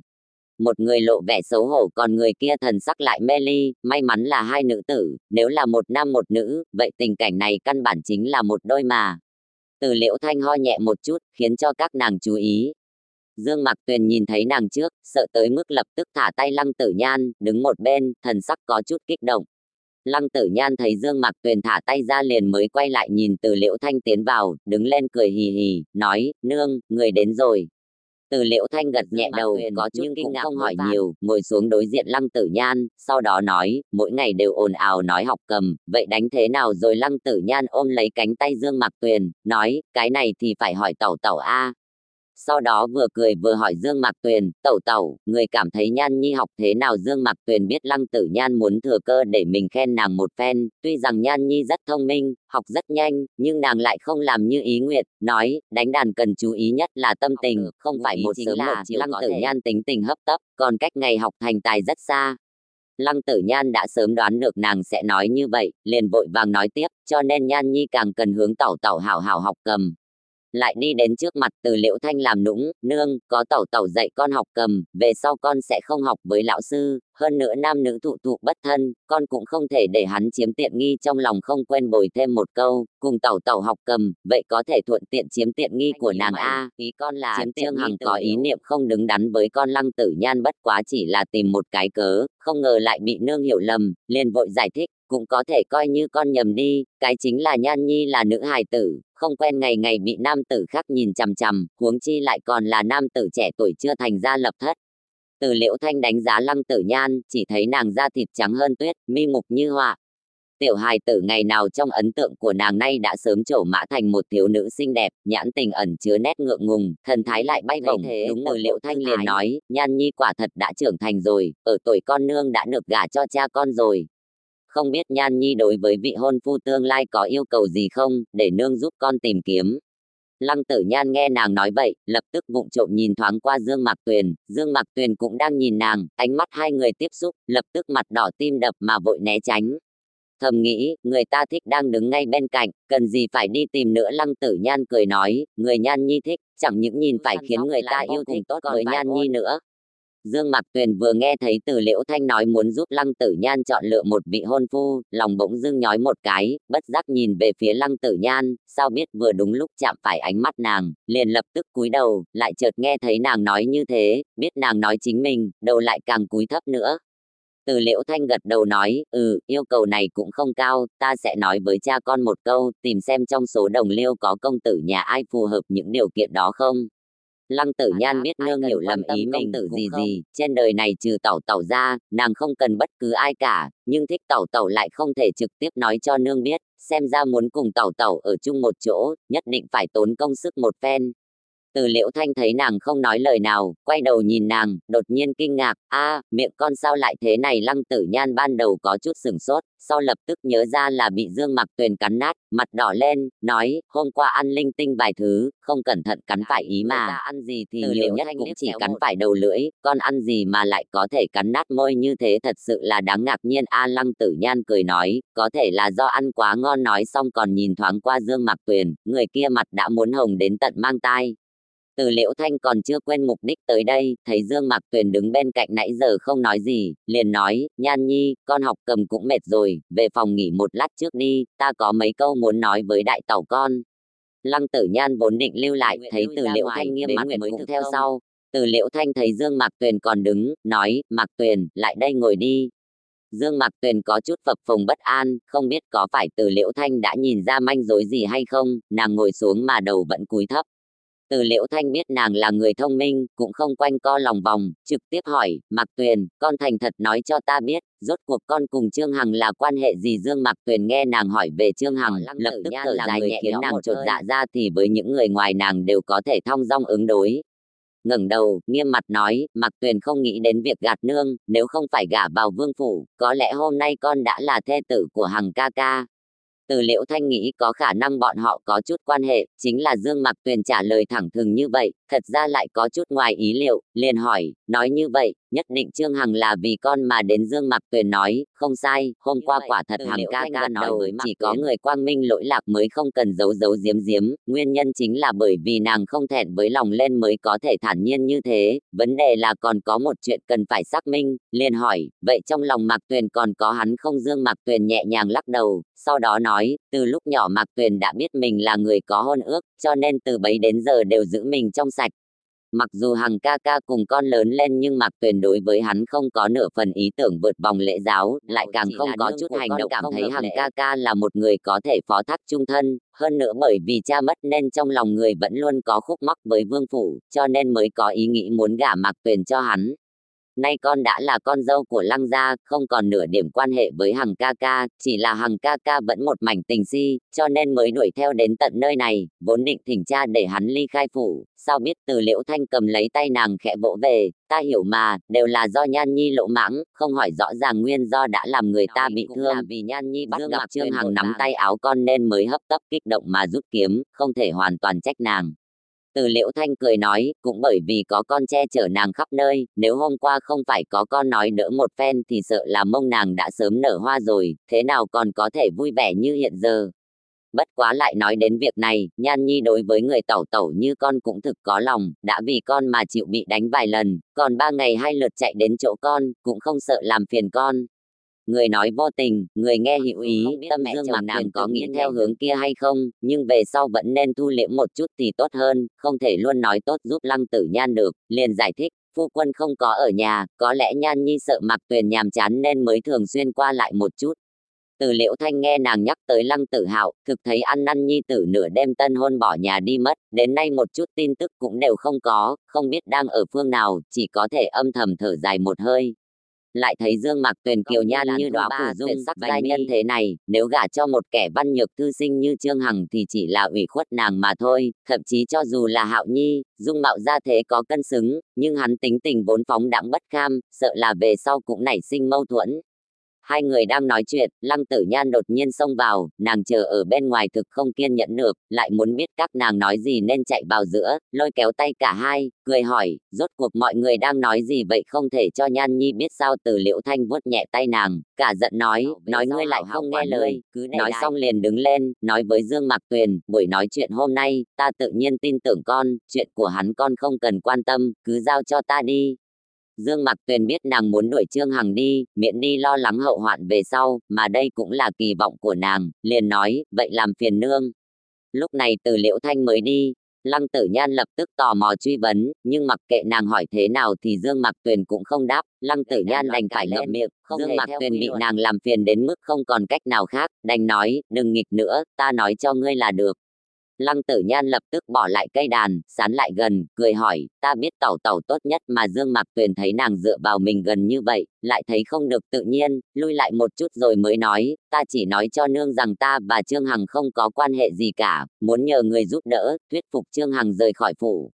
Thì ra là chuyện này. Lăng Tử Nhan cười càng thêm vui vẻ, nàng ước gì cái kẻ khiến mình vướng bận là Dương Mạc Tuyền nói trong lòng không có hắn, nhưng dù sao cảm thấy để hắn ở đây chính là một mối họa. Thấy Dương Mạc Tuyền cúi đầu, hai gò má hơi phiếm hồng, Lăng Tử Nhan đột nhiên hỏi, tẩu tẩu có thích ai không? Dương Mạc Tuyền không biết tại sao nàng hỏi vậy, thuận miệng nói, không có. Lăng Tử Nhan nghe xong, mới đầu có chút mất mát, Dương Mạc Tuyền không hề nghĩ đến mình, bất quá rất nhanh liền bình thường trở lại, ít nhất thì trong lòng tẩu tẩu cũng không có người khác. Ngắm nhìn khuôn mặt nàng không chớp mắt, hơ hơ tay một chút, nghi hoặc hỏi, trên mặt ta có gì sao? Lăng Tử Nhan vốn trong lòng động tình, nhưng ngoài miệng lại nói không có, còn không tự chủ được dướn người nhẹ nhàng hôn lên má nàng một cái. Dương Mạc Tuyền giật mình, còn chưa kịp quát lớn thì đột nhiên nghe được thanh âm, tiểu thư, không tốt, chỉ thấy Lạc Nhạn thần sắc kích động chạy vào. Lăng Tử Nhan có chút tức giận, Lạc Nhạn không đến muộn một chút, lại cố tình chọn ngay lúc này gì mà phải ầm lên thế hả? Lạc Nhạn thực ủy khuất, ai biết ban ngày ban mặt mà tiểu thư lại làm chuyện xấu chứ, nhưng trong lòng lo lắng, cũng không để ý được nhiều như vậy, lớn tiếng nói, tiểu thư, có đại sự xảy ra rồi, thiếu gia đã trở lại. Lăng Tử Nhan đầu tiên là vui vẻ, sau lại thất kinh, ca ca đã trở lại, lúc này đang ở ngay trong phủ. Lạc Nhạn thở hổn hển, nói, còn chưa đến, chính là ta mới đụng phải Lâm Phong trong hoa viên, hắn trở về truyền tin cho lão gia biết, nói 3 ngày sau thiếu gia sẽ hồi phủ, nay ca ca đã trở lại. Lăng Tử Nhan lập tức có cảm giác tương lai tăm tối. Quay đầu nhìn Dương Mạc Tuyền, chỉ thấy sắc mặt nàng cũng tái nhợt. Gạch dưới hết chương 26, gạch dưới đại thú tân nương Lạc Khuynh chương 27, kế hoạch của Lăng Tử Nhan biết sớm muộn gì cũng có một ngày Lăng Tử Hạo trở về, chỉ là không biết lại nhanh như vậy. Dương Mạc Tuyền đã vào phủ được gần 2 tháng, mặc dù không tự do giống như ở nhà trước kia, nhưng cũng không có quá khó khăn như trong tưởng tượng. Lăng Viễn Kiếm niệm tình nàng là được, không từng nói nặng lời một câu. Từ Liễu Thanh vài lần tình cảm nói chuyện với nàng, giữa mẹ chồng nàng dâu không hề có chút hiềm khích. Lăng Tử Nhan một tấm tình si lại càng không phải nói, hạ nhân trong phủ người nào cũng đều hết sức tận tâm. Cuộc sống cứ thế tiếp diễn, cũng không có gì không tốt. Giờ tự dưng nhiều ra thêm một người, mà người này lại chính là phu quân mình, liền lập tức khiến nàng cảm thấy sợ hãi. Trước tiên không nói đến việc Lăng Tử Hạo là kẻ bất học vô thuật, trong lòng đã thấy không vui, lại nói hắn còn là trượng phu mình, tức là một khi trở về, chuyện phòng hoa trúc chưa thực hiện, ngày sau còn phải cùng hắn sớm chiều đối mặt, phải làm thế nào mới tốt đây? Dương Mạc Tuyền nghĩ đến đây, trong lòng không khỏi nôn nóng nhưng trên mặt lại không có nhiều biểu tình lắm. Thật ra Lăng Tử Nhan không nghĩ sâu xa như Dương Mạc Tuyền, ngày đó thành thân bởi vì nàng tức giận mà nói một câu xấu chết được khiến cho ca ca sợ tới mức rời nhà trốn đi, giờ ca ca đã trở lại, nhìn thấy tẩu tẩu tựa như thần tiên hạ phàm, khẳng định sẽ rất thích. Nếu về sau ca ca cũng giống như nàng ngày ngày đều cuốn quýt tẩu tẩu, như vậy làm sao được có thể trực tiếp đuổi đi? Lại nhìn Dương Mạc Tuyền sắc mặt không chút thay đổi, nhìn không ra là vui hay buồn, nếu về sau nàng gần gũi ca ca, xa lánh mình, vậy lại càng không được. Trong lòng Lăng Tử Nhan lúc này chỉ có một ý tưởng, chính là mang Dương Mạc Tuyền đi, rời khỏi nhà đi thật xa, lập tức bắt lấy tay Dương Mạc Tuyền, nói, tẩu tẩu, chúng ta trốn đi du sơn ngoạn thủy đi. Nàng muốn nói rời nhà trốn đi, nhưng đoán trước nhất định Dương Mạc Tuyền sẽ không chịu, liền đổi thành du sơn ngoạn thủy. Chứa nét vội vàng, ánh mắt lóe ra quang mang, thần sắc kia đúng là rực rỡ lóa mắt, liền động lòng. Nếu về sau đều cùng Nhan Nhi ở chung một chỗ, vậy sợ rằng đó chính là chuyện khoái nhạc nhất trên đời, rất xúc động muốn gật đầu đáp ứng, bất quá vẫn lắc đầu. Vốn là chuyện không có khả năng, cần gì phải vọng tưởng xa vời, từ từ nói, ngày sau sẽ có người bồi tiếp Nhan Nhi, không cần phải nhất thời gấp gáp. Lăng Tử Nhan cũng đoán được nàng sẽ không đáp ứng, khẳng định cha cùng nương cũng sẽ không cho phép các nàng xuất môn, liền đánh mất ý niệm này trong đầu, lại nói, vậy đêm nay ta lưu lại cùng ngươi, không đi được không? Đương nhiên hai tiếng không thể còn chưa kịp nói ra, Lăng Tử Nhan đã đưa tay che miệng nàng lại. Lăng Tử Nhan cười nói, nếu tẩu tẩu đã đáp ứng rồi, vậy Nhan Nhi liền lưu lại thôi, bất quá giờ ta có một vài việc cần làm, muộn chút nữa sẽ đến. Nói xong liền kéo Lạc Nhạn ra ngoài, không cho Dương Mạc Tuyền có cơ hội cự tuyệt. Dương Mạc Tuyền nhìn cánh cửa mở toang, khẽ lắc đầu. Trầm Ngư đang Lăng Tử liền nói, Trầm Ngư, ngươi đi làm cho ta ít hạch đào tô một đến đây, ta đói bụng. Trầm Ngư nhíu mày nói, hạch đào thì cần phải đi ra ngoài mới mua được, sợ chốc lát không thể đem đến, nếu tiểu thư đói, vậy để ta lấy ít bánh đậu xanh đến cho người ăn trước đã. Cái Lăng Tử Nhan muốn vốn chính là đuổi nàng đi, thấy thế liền nói, làm đến tối cũng không sao, đi đi. Thấy Trầm Ngư đi xa rồi mới hỏi Lạc Nhạn, mọi việc an bài thế nào rồi? Rõ ràng trong phòng đã không còn người khác, nhưng Lạc Nhạn vẫn còn lén lút nhìn xung quanh, nói đã an bài tốt rồi, mất những 150 lượng bạc. Trên mặt đầy vẻ đau lòng. Lăng Tử Nhan nhớn mày, so với Tẩu Tẩu, mấy lượng bạc đó có tính là gì? Lạc Nhạn không khỏi lo lắng hỏi, tiểu thư, người xác định có thể làm thế được không? Hơn nữa thiếu gia đã sắp trở lại. Lăng Tử Nhan thể hiện bộ dáng như đã lường trước, đương nhiên không thành vấn đề, chỉ không nghĩ ca ca sẽ trở lại nhanh như vậy, cho nên việc ngày mai lại càng thêm cấp bách. Chọn ngày mai đi, ngươi mau an bài một chút. Lăng Tử Nhan thấy vẫn còn sớm liền ở trong viện múa kiếm. Trước kia ở trước mặt Lăng Viễn Kiếm, Lăng Tử Nhan chỉ hoa chân múa tay làm bộ, cho tới bây giờ cũng chưa từng thật sự luyện võ, mà hôm nay lại luyện nghiêm túc dị thường. Ninh rút ra băng huyền kiếm, nhất chiêu nhất thức xuất ra. Lúc mới luyện thực khó khăn, khi xoay ngang thực hao phí rất nhiều sức lực, đến đoạn phải nghiêng người lại càng nan giải. Chiêu thức đều đúng, chỉ là luyện không thông, mới luyện một nửa Lăng Tử Nhan đã buông kiếm, ngồi xuống đất, tính tình lại phát tác, hai tay nâng Dương Mạc Tuyền, rồi lại nghĩ đến việc nhiều lần so kiếm cùng ca ca đều thua hắn, tính hiếu thắng lại bạo phát, một lần nữa nhặt thanh kiếm trên mặt đất lên, chịu đựng nỗi phiền muộn trong lồng ngực mà chăm chỉ luyện lại lần nữa. Quả nhiên sau nhiều lần luyện tập liền dần dần thuần thục hẳn lên, lại nhớ tới câu thất tự kiếm quyết mà phụ thân đã dạy, quải điểm tiêu lạt lưu phách, móc, đâm, gạt, ngược, hất, trẻ một bộ kiếm pháp được thi triển, không ngờ lại lưu loát như hành vân lưu thủy, nước chảy mây trôi, thạch động hoa lửa văng ra tứ phía. Lăng Tử Nhan nhìn trường kiếm trong tay, ngay cả chính nàng cũng không dám tin tưởng. Kỳ thật Lăng Tử Nhan vốn thiên tư đỉnh ngộ, chỉ có điều không chịu cố gắng, những thứ như kiếm chiêu hay kiếm quyết nàng đều hiểu rõ ràng, nhưng bình thường chỉ luyện sơ mà thôi, khi lâm địch đương nhiên chỉ có bại. Thực khó có dịp nàng lại hạ quyết tâm muốn luyện võ công cho tốt như lúc này, công lực tuy còn kém cỏi nhưng cũng đã không phải cái loại vẽ hổ không xong lại thành mèo ba chân như lúc trước nữa, chớ nói những kẻ như Lý Vi Tu, mà cho dù là Lăng Tử Hạo cũng sẽ không quá 5-3 chiêu liền chịu thua, tuy thời tiết giá lạnh, vậy mà Lăng Tử Nhan lại luyện công đến mồ hôi đầm đìa, thấy Lạc Nhạn trở về liền tiện thể phân phó cho nàng mang nước đến cho mình tắm rửa, còn giải thật nhiều hoa vào trong bồn nước, thay y phục xong xuôi lập tức hương thơm nước mũi. Lúc này Lăng Tử Nhan mới dẫn theo Lạc Nhạn đến phòng Dương Mạc Tuyền, lại thấy cửa phòng đóng chặt, Bế Nguyệt canh giữ trước cửa. Lăng Tử Nhan đến gần hỏi, Tẩu Tẩu đâu? Bế Nguyệt hỏi, thiếu Lăng Tử Nhan lập tức hối hận, nếu sớm biết thì nàng đã lại đây cùng Tẩu Tẩu tắm rửa rồi, trong đầu lại tưởng tượng thấy bộ dáng nàng như đóa phù dung nở rộ. Lạc Nhạn ở bên cạnh lôi kéo ống tay áo của nàng, nhỏ giọng nói, tiểu thư, thu liễm một chút, nước miếng sắp chảy ra cả rồi. Lăng Tử Nhan trợn mắt liếc nàng một cái, sau đó nói, vậy ta ở đây chờ Tẩu Tẩu ra. Bế Nguyệt lại nói, thiếu nãi nãi đã phân phó, nếu tiểu thư lại đây thì xin mời người trở về, hôm nay nàng có phần không khỏe. Lăng Tử Nhan vừa nghe liền nổi giận, rõ ràng Tẩu Tẩu đã đáp ứng với ta, sao có thể đổi ý được, lại đã quên mất là do chính nàng chơi xấu. Bế Nguyệt nói, tiểu thư, người vẫn nên trở về đi, đừng khiến Bế Nguyệt khó xử.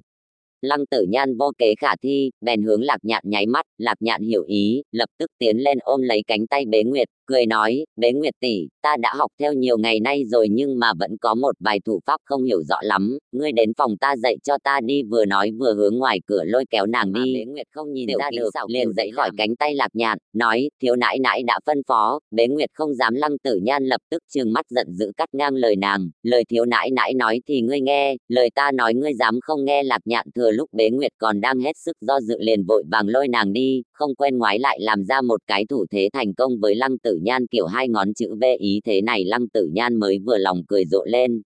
Dương Mạc Tuyền ở bên trong nghe được phía ngoài có tiếng động, biết không nghe thấy tiếng người nói mới hỏi, Bế Nguyệt, Nhan Nhi đi rồi sao? Lăng Tử Nhan đứng ở cửa bồi hồi một chút rồi mới đẩy cửa đi vào, chỉ thấy sau bình phong ẩn hiện một thân hình nhỏ nhắn xinh đẹp. Dương Mạc Tuyền đang mặc y phục, động tác mềm nhẹ thong thả, tao nhã vô cùng, Lăng Tử Nhan nhìn không thèm kiêng kỵ, chỉ cảm thấy miệng khô lưỡi khô. Dương Mạc Tuyền đi ra từ sau bình phong, liếc mắt liền thấy được bộ dáng Lăng Tử Nhan, trợn mắt há hốc mồm, tưởng nàng dám nhìn lén mình, mặc dù cách một tấm bình phong nhưng thế cũng đủ để khiến Dương Mạc Tuyền cả giận nói, Nhan Nhi ngươi càng lúc càng lớn mật. Lúc này Lăng Tử Nhan mới nhận ra thân ảnh phía sau bình phong đã không còn, mà lại thấy Dương Mạc Tuyền vẻ mặt giận dữ đứng trước mặt mình, vốn định nhận lỗi, ý nghĩ xoay chuyển, lại cười nói, Tẩu Tẩu, Nhan Nhi như thế nào mà lớn mật, ngươi nhìn lén ta tắm rửa? Dương Mạc Tuyền nói xong, mặt càng đỏ hơn. Lăng Tử Nhan lại trưng ra vẻ mặt vô lại, thật ra ta cũng muốn nhìn, nhưng mà cách cái bình phong, cái gì cũng chưa thấy mà. Nhưng Dương Mạc Tuyền vẫn nghiêm trang giảng đạo lý với nàng, cách bình phong cũng không được, ngươi không biết cái gì gọi là phi lễ chớ nhìn sao a, thì ra là thế. Biểu tình Lăng Tử Nhan như thể vừa bừng tỉnh đại ngộ, sau đó vẻ mặt khiêm tốn thỉnh giáo, hỏi, vậy lúc trước tẩu tẩu nhìn thấy hết toàn thân Nhan Nhi thì phải nói thế nào đây? Dương Mạc Tuyền lập tức nhớ tới chuyện lần trước đưa y phục cho nàng, hơn nữa trước đó nàng bị thương còn giúp nàng bôi thuốc, quả thật đúng là đã nhìn hết toàn thân nàng, đành phải nói, ta là vô tâm nhìn thấy, còn ngươi là tẩu tẩu vô tâm liền nhìn thấy hết ta từ trên xuống dưới, còn ta cố ý lại ngay cả cánh tay tẩu tẩu cũng chưa thấy, lại còn chịu cái tội, phi lễ chớ nhìn, xem ra vẫn là ta chịu thiệt. Dương Mạc Tuyền cảm thấy vừa tức giận vừa buồn cười, để Lăng Tử Nhan nghiêm túc giảng đạo lý, khẳng định sẽ không rõ ràng hợp lý như vậy, thế nhưng cái kiểu tranh cãi không biết xấu hổ như thế này thì nàng lại giỏi nhất, liền không thèm dây dưa với nàng đề tài này nữa, nói, không phải ta đã bảo Bế Nguyệt nói với ngươi, đêm nay ngươi không cần giả dại, Bế Nguyệt không thấy nàng a, ta thấy cửa không có ai nên mới trực tiếp vào, không nghĩ tới lại đúng lúc tẩu tẩu đang tắm. Nói như thế, thuận tiện đem tội danh nhìn lén phủi sạch sẽ không còn một mảnh. Dương Mạc Tuyền cũng lười phản bác, chỉ nói, ngươi về đi, ta muốn một mình yên tĩnh một chút. Lăng Tử Nhan lại ôm lấy bả vai nàng, cả người tựa sát vào, tò mò hỏi, tẩu tẩu có tâm sự sao, nói ra xem Nhan Nhi có thể giúp hay không. Dương Mạc Tuyền lập tức ngửi được một cỗ hương hoa từ trên người nàng, nhất thời quên đẩy nàng ra, nói, không có tâm sự gì cả, chỉ là thân thể có chút không khỏe. Thân thể không khỏe vậy Nhan Nhi lại càng phải lưu lại chiếu cố người. Lăng Tử Nhan nói xong còn giúp đỡ nàng ngồi xuống, tay vẫn không buông ra, một làn hương thơm ngát truyền tới mũi từ trên người nàng, tâm tư liền bắt đầu loạn động. Dương Mạc Tuyền thấy nói thế nào Lăng Tử Nhan cũng tìm được lý do phản bác, cũng không khách khí với nàng nữa, ngẩng đầu nhìn nàng, nói, ta không muốn nhìn thấy ngươi, trở về đi. Lại thấy Lăng Tử Nhan có tai lóe ra quang mang, vừa quen thuộc lại xa lạ, nóng rực tựa hồ có thể đem nàng thiêu đốt, lập tức liền cúi đầu, tránh né ánh mắt nàng, có chút mất tự nhiên hỏi, vì sao ngươi nhìn ta như vậy? Lăng Tử Nhan không đáp, ghé sát bành tai nàng, dùng thanh âm cực nhỏ nhẹ, nói, ta cũng không biết. Dương Mạc Tuyền run rẩy một chút, chẳng những mặt nóng lên, mà ngay cả hô hấp cũng thấy khó khăn. Gạch dưới hết chương 27, gạch dưới một hạch đào tô, bánh hạnh nhân đại thú tân nương lạc quyên chương 28, lên bàn, tay còn lại để lên lưng ghế, mặt dán sát bên tai Dương Mạc Tuyền, hơi thở phả ra đều là một làn hương thơm ngát thấm lòng người, trong đầu đã sớm mê muội đến gần như trống rỗng. Loại tư thế ái muội đến tận cùng này làm cho Dương Mạc Tuyền đứng ngồi không yên, mà đứng lên lại không ổn, nếu đứng lên thì vừa đúng bị Lăng Tử Nhan ôm chặt vào lòng, đành phải nói, Nhan Nhi, có thể cách xa ta một chút không, ta hơi khó thở. Lăng Tử Nhan nghe âm thanh ôn nhu mềm mại của nàng, chẳng những không buông ra, ngược lại càng thấy hưởng thụ. Tai nàng, tai là địa phương mẫn cảm nhất, chỉ nhẹ nhàng liếm một cái, cũng đủ để tâm Dương Mạc Tuyền run rẩy, một ý niệm mãnh liệt nảy sinh trong đầu nói cho nàng biết như thế này là việc không thể. Cái gì cũng bất chấp, trực tiếp bật dậy, theo phương hướng này bả vai lại vừa lúc đụng phải cầm Lăng Tử Nhan. Lăng Tử Nhan thét lên một tiếng kinh hãi, không may cắn phải đầu lưỡi mình, đầu óc cũng theo đó mà thanh tỉnh. Dương Mạc Tuyền thấy bộ dáng nàng khổ sở, nghĩ nàng giả vờ, có cảm giác vui sướng khi người khác gặp họa, nói lại tay vẫn còn che miệng, cau mày, khóe mắt rưng rưng, hình như thực sự bị thương. Lúc này Dương Mạc Tuyền mới lo lắng hỏi, ngươi không sao chứ, bỏ tay ra để ta xem sao. Lúc này Lăng Tử Nhan mới vươn đầu lưỡi, vẻ mặt ủy khuất, ấp úng mơ hồ không rõ, rốt cục ta cũng biết cái gì gọi là ăn trộm gà không được lại còn mất nắm thóc. Dương Mạc Tuyền thấy lưỡi nàng cũng không bị cắn nát, yên lòng, nhịn cười nói, ai bảo ngươi làm mấy chuyện xấu cơ, xem lần sau ngươi còn dám hay không. Đợi cảm giác đau đớn giảm đi tương đối rồi, cùng lắm thì lần sau ta không vụng trộm mà làm là được rồi. Dương Mạc Tuyền lắc đầu, nói cũng đã nói, khuyên cũng đã khuyên, thế nhưng Lăng Tử Nhan lại thủy chung không chịu từ bỏ ý niệm đó trong đầu, càng đáng sợ hơn là chính mình chẳng những không kinh hoàng như lúc đầu mà lại còn có chút quen với hành động vô cùng thân thiết của nàng. Nếu cứ tiếp tục như vậy, ngay cả mình cũng không có cách nào bảo trì được ý thức thanh tỉnh nữa, phải làm sao đây? Lập tức vẻ mặt lạnh băng, nói với Lăng Tử Nhan, Nhan Nhi, ngươi vẫn nên trở về với Lăng Tử Nhan, nàng đã sớm nhìn thấu tính mạnh miệng nhưng mềm lòng của Dương Mạc Tuyền, lập tức ngã xuống giường, còn lười biếng duỗi lưng, nói, tẩu tẩu thật nhẫn tâm nha, hôm qua bị người cắn nát môi, hôm nay lại bị ngươi làm thương đầu lưỡi.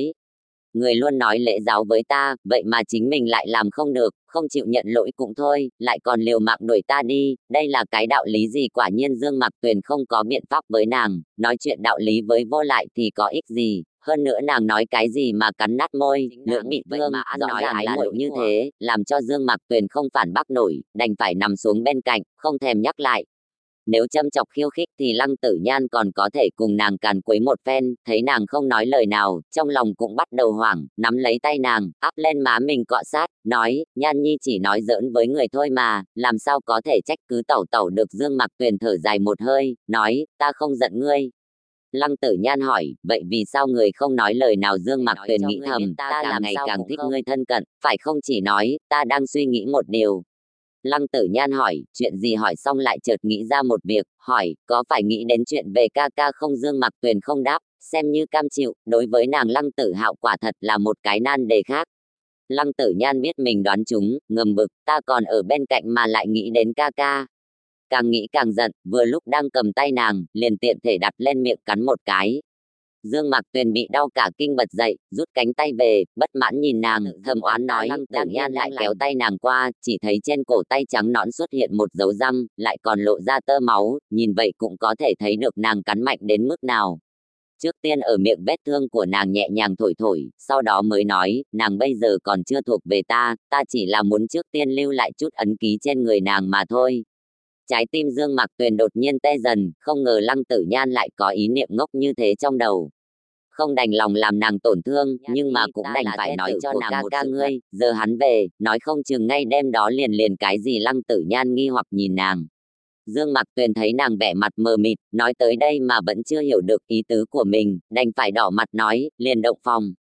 Cũng khó trách Lăng Tử Nhan không hiểu, chỉ có cô nương sắp xuất giá thì mẫu thân các nàng mới có thể nói cho các nàng biết cái gì là chuyện phòng the, nhưng cách nói lại cực kỳ mờ mịt, ngay cả Dương Mặc Tuyền cũng chưa hiểu rõ hết, huống chi là khuê nữ như Lăng Tử Nhan. Ngẫu nhiên tình cảm mặc dù nàng khó kiềm chế thì hôn nàng một cái, còn đối với những việc kia quả thật đúng là không hiểu. Lăng Tử Nhan nói, động phòng ngày đó thành thân không phải chúng ta đã động phòng rồi sao? Ngay cả khăn trùm đầu cũng là ta vén, vì sao còn muốn động phòng? Dương Mặc Tuyền cũng không có cách nào giải thích với nàng, chỉ nói, dù sao ta sớm muộn gì cũng sẽ trở thành người của ca ca ngươi. Mặc dù Lăng Tử Nhan không biết rõ rốt cuộc động phòng có nghĩa gì, nhưng câu này nghe cũng hiểu, lập tức chính nghĩa lẫm liệt ta biết nàng cũng không thích ta, nhưng ta sẽ khiến cho nàng thích ta. Dương Mặc Tuyền thấy nét kiên nghị trên gương mặt Lăng Tử Nhan, lại thở dài một hơi, nói, Nhan Nhi thực quá đơn thuần, đến khi nào ngươi mới có thể lớn lên đây? Lăng Tử Nhan lại nhìn nàng nói, ta sẽ đọc sách thật nhiều, luyện võ thật tốt, nhất định còn mạnh hơn ca ca, ta sẽ bảo vệ nàng. Như thể dùng hết toàn bộ khí lực để thốt lên một lời thề, nói xong liền quay đầu nhắm mắt ngủ. Dương Mặc Tuyền nhìn gương mặt nàng, thật lâu gõ cửa thì có khi Lăng Tử Nhan đã sớm ngủ quên luôn cả chính sự. Vội vàng đánh thức Dương Mặc Tuyền, nói với nàng, tẩu tẩu, hôm nay thời tiết quang đãng sáng sủa, chúng ta đi báo ân tự dâng hương đi. Bởi vì ngủ muộn nên Dương Mặc Tuyền vẫn còn đang say giấc nồng, hoàn toàn không nghe thấy nàng nói cái gì, chỉ một tiếng, lại nhắm mắt lại. Lăng Tử Nhan không có cách nào khác đành phải kéo chăn trên người nàng ra. Một trận mát lạnh thổi qua, quả nhiên Dương Mặc Tuyền thanh tỉnh một chút, khó hiểu hỏi, làm sao vậy? Lăng Tử Nhan tự rất linh nghiệm, cầu gì được nấy. Tẩu tẩu, chúng ta cùng nhau đi đi. Dương Mặc Tuyền không khơi dậy nổi hứng thú, đang yên đang lành dâng hương cái gì, hơn nữa ta cũng không có yêu cầu gì, ta không đi. Không được, ngươi không đi thì thế nào thành công được? Lăng Tử Nhan cầm y phục của nàng, đưa tay hướng y sam của nàng kéo, không cẩn thận chạm phải một phiến mềm mại, lập tức có cảm giác khác thường, nhưng lại quên rút tay lại, hoàn toàn đặt gọn bên trên. Lúc này Dương Mặc Tuyền đã hoàn toàn tỉnh lại, xuống giường, nói, ta đi là được chứ gì. Lăng Tử Nhan vẫn còn đang đắm chìm trong cảm giác tuyệt vời, chẳng nghe lọt vào tai câu nào.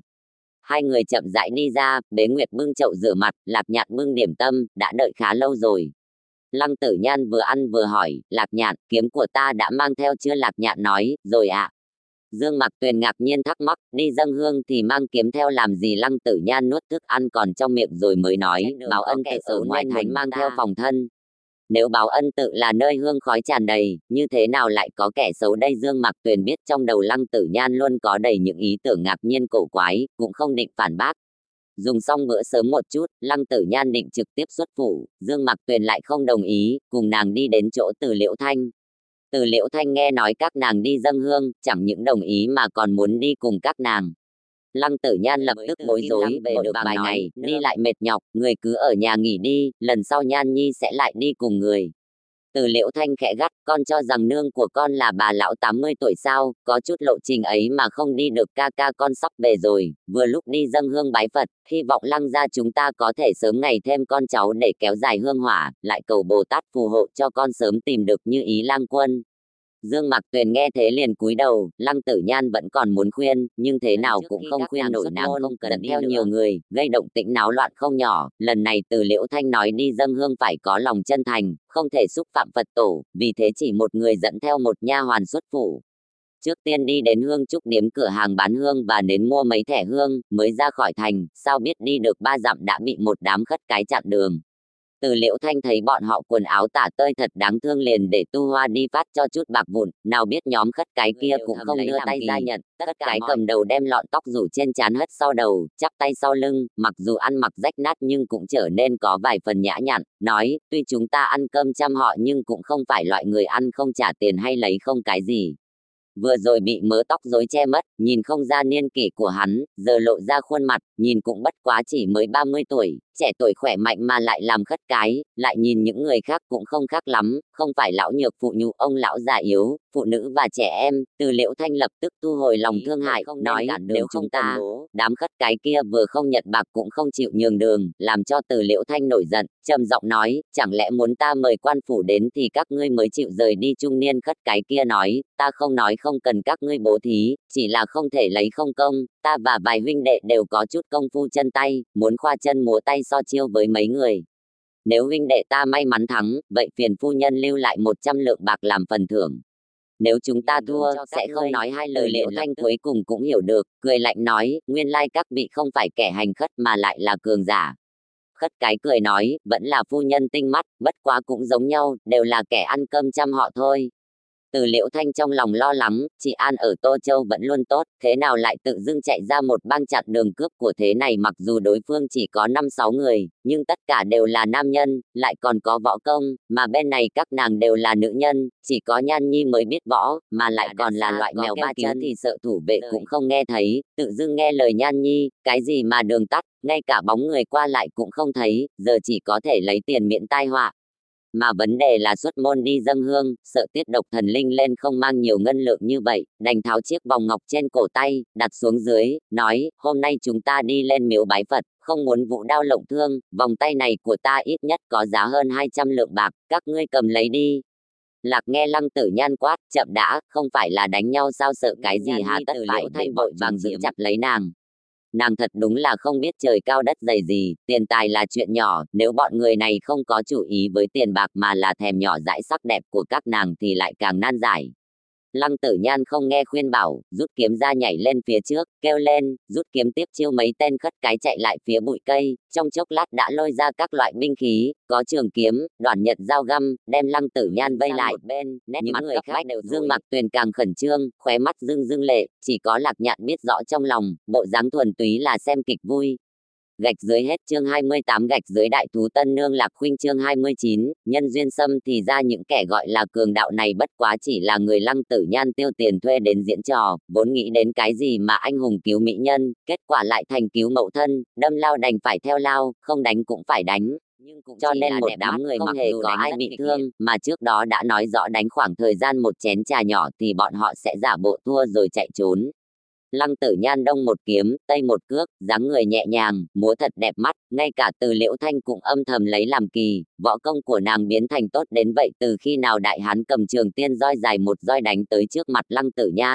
Tử Nhan bay lên không đá một cước, đại hán làm bộ bay ra ngoài, kết quả lại chật phương hướng, giả bộ lại hơi quá, trực tiếp rơi xuống bên chân Dương Mạc Tuyền, bị ngã liền trục trúng chân Dương Mạc Tuyền. Dương Mạc Tuyền lập tức thét một tiếng kinh hãi, định lui lại, cuối cùng thành ra lại cũng ngã xuống đất. Lăng Tử Nhan nghe được thanh âm Dương Mạc Tuyền liền nhìn về phía nàng, lại thấy nàng té ngã, còn tưởng rằng đại hán kia vô lễ với nàng, lập tức đẩy những người kia ra chạy vội lại đây, mũi kiếm đâm trúng bàn tay còn đang tóm lấy chân Dương Mạc Tuyền, đại hán đau đớn liền buông tay, như con cá bị thả vào nước sôi, lập tức nhảy dựng lên, cả giận nói, ai cho phép ngươi làm? Nàng tổn thương đầu mục cầm đầu thấy hai người nổi lên tranh chấp, bản tính lại bắt đầu dục dịch, tuy nói đã thu 100 lượng bạc, nhưng là bạc thì có ai lại ngại ít bao giờ đâu. nhìn đôi vòng ngọc của Từ Liễu Thanh, trong suốt sáng bóng, nói không chừng quả thật có giá trị đến hơn 200 lượng bạc, lại nhìn các nàng đều là hạng nữ lưu, còn người người trời sinh mỹ mạo, nhất là tiểu thư cầm kiếm kia cùng thiếu phu nhân ngã xuống đất đều là tuyệt sắc giai nhân, nếu như đem các nàng đoạt lấy, vậy thật đúng là hưởng hết diễm phúc nhân gian. Cười nói, khiến tiểu thư tức giận, quả thật là huynh đệ ta không đúng. Lăng Tử Nhan hừ một tiếng. Đầu mục lại nói, Hàn xá ngay gần đây, không bằng thỉnh phu nhân cùng tiểu thư đi qua nghỉ một lát, để huynh đệ bọn ta có thể châm trà giải thích với mọi người. Lăng Tử Nhan thấy hắn nói khách khí, cũng hết giận, nói, không cần, các ngươi đã đánh không lại ta thì mau tránh đường đi. Từ Liễu Thanh nhíu mày lắc đầu, nữ nhi nàng thật đúng là ngây thơ, ngay cả lời này cũng nghe không hiểu nữa, liền tiến lên từng bước, người ca này bị thương, vòng tay này coi như chi phí thuốc thang đi. Chúng ta đi dâng hương, nếu chậm chạp không về thì chỉ sợ vương gia sẽ sai người đi tìm, còn thỉnh đi ngay cho kịp. Đầu mục nghe nàng nói là vương phủ, trong lòng cả kinh, thấy cách các nàng ăn mặc còn tưởng chỉ là gia đình giàu có bình thường. Tuy nói hắn ở sơn trại huyện bên cạnh, nhưng vương gia chẳng phân biệt nơi quản hạt, nếu dưới cơn giận dữ tiêu diệt hết hang ổ của hắn, vậy là mất nhiều hơn được, liền nhận lấy vòng tay, nặn ra một nụ cười tươi, nói, vẫn là phu nhân thông tình đạt lý, vừa rồi tiểu thư làm vài viên thuốc thang, vậy ta đây sẽ không khách khí nhận lấy. Lăng Tử Nhan thấy hắn chẳng những thu bạc của mình mà còn cầm vòng tay mậu thân, một bút mua bán lại phải trả 2 phần thù lao, làm sao đồng ý, đoạt lại vòng tay trả cho Từ Liễu Thanh, sau đó nói, nương, chúng ta đi.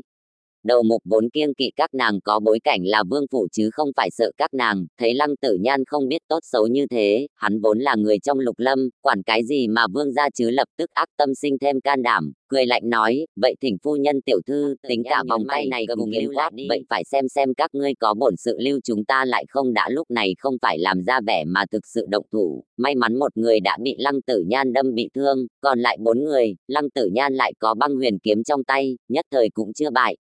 Trường diện lúc này tự nhiên hung hiểm hơn nhiều so với vừa rồi, uổng cho Từ Liễu Thanh túc trí đa mưu giờ cũng vô kế khả thi, chỉ có thể hết sức vạn phần lo lắng.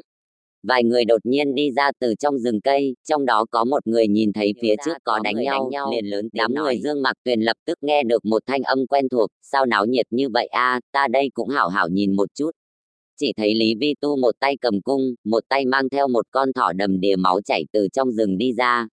Từ Liễu Thanh thấy là hắn, trong lòng mừng rỡ, hô to, nhị công tử Lý Vi Tu cũng thấy được các nàng, lại thấy người đang ẩu đả kia không phải ai khác mà chính là Lăng Tử Nhan, liền đem cung cùng con thỏ giao cho tùy tùng, đi đến trước mặt Từ Liễu Thanh, chắp tay chào một cái, nói, ở chỗ này vì sao quận chúa lại đánh nhau với người ta. Từ Liễu Thanh thấy Lăng Tử Nhan đã rơi xuống hạ phong, nếu đánh tiếp thì khẳng định sẽ bị thương, liền lo lắng nói, nhị công tử, phiền toái ngươi đem đám thổ phỉ đó đuổi đi trước đã, đợi lát nữa sẽ giải thích với ngươi sau.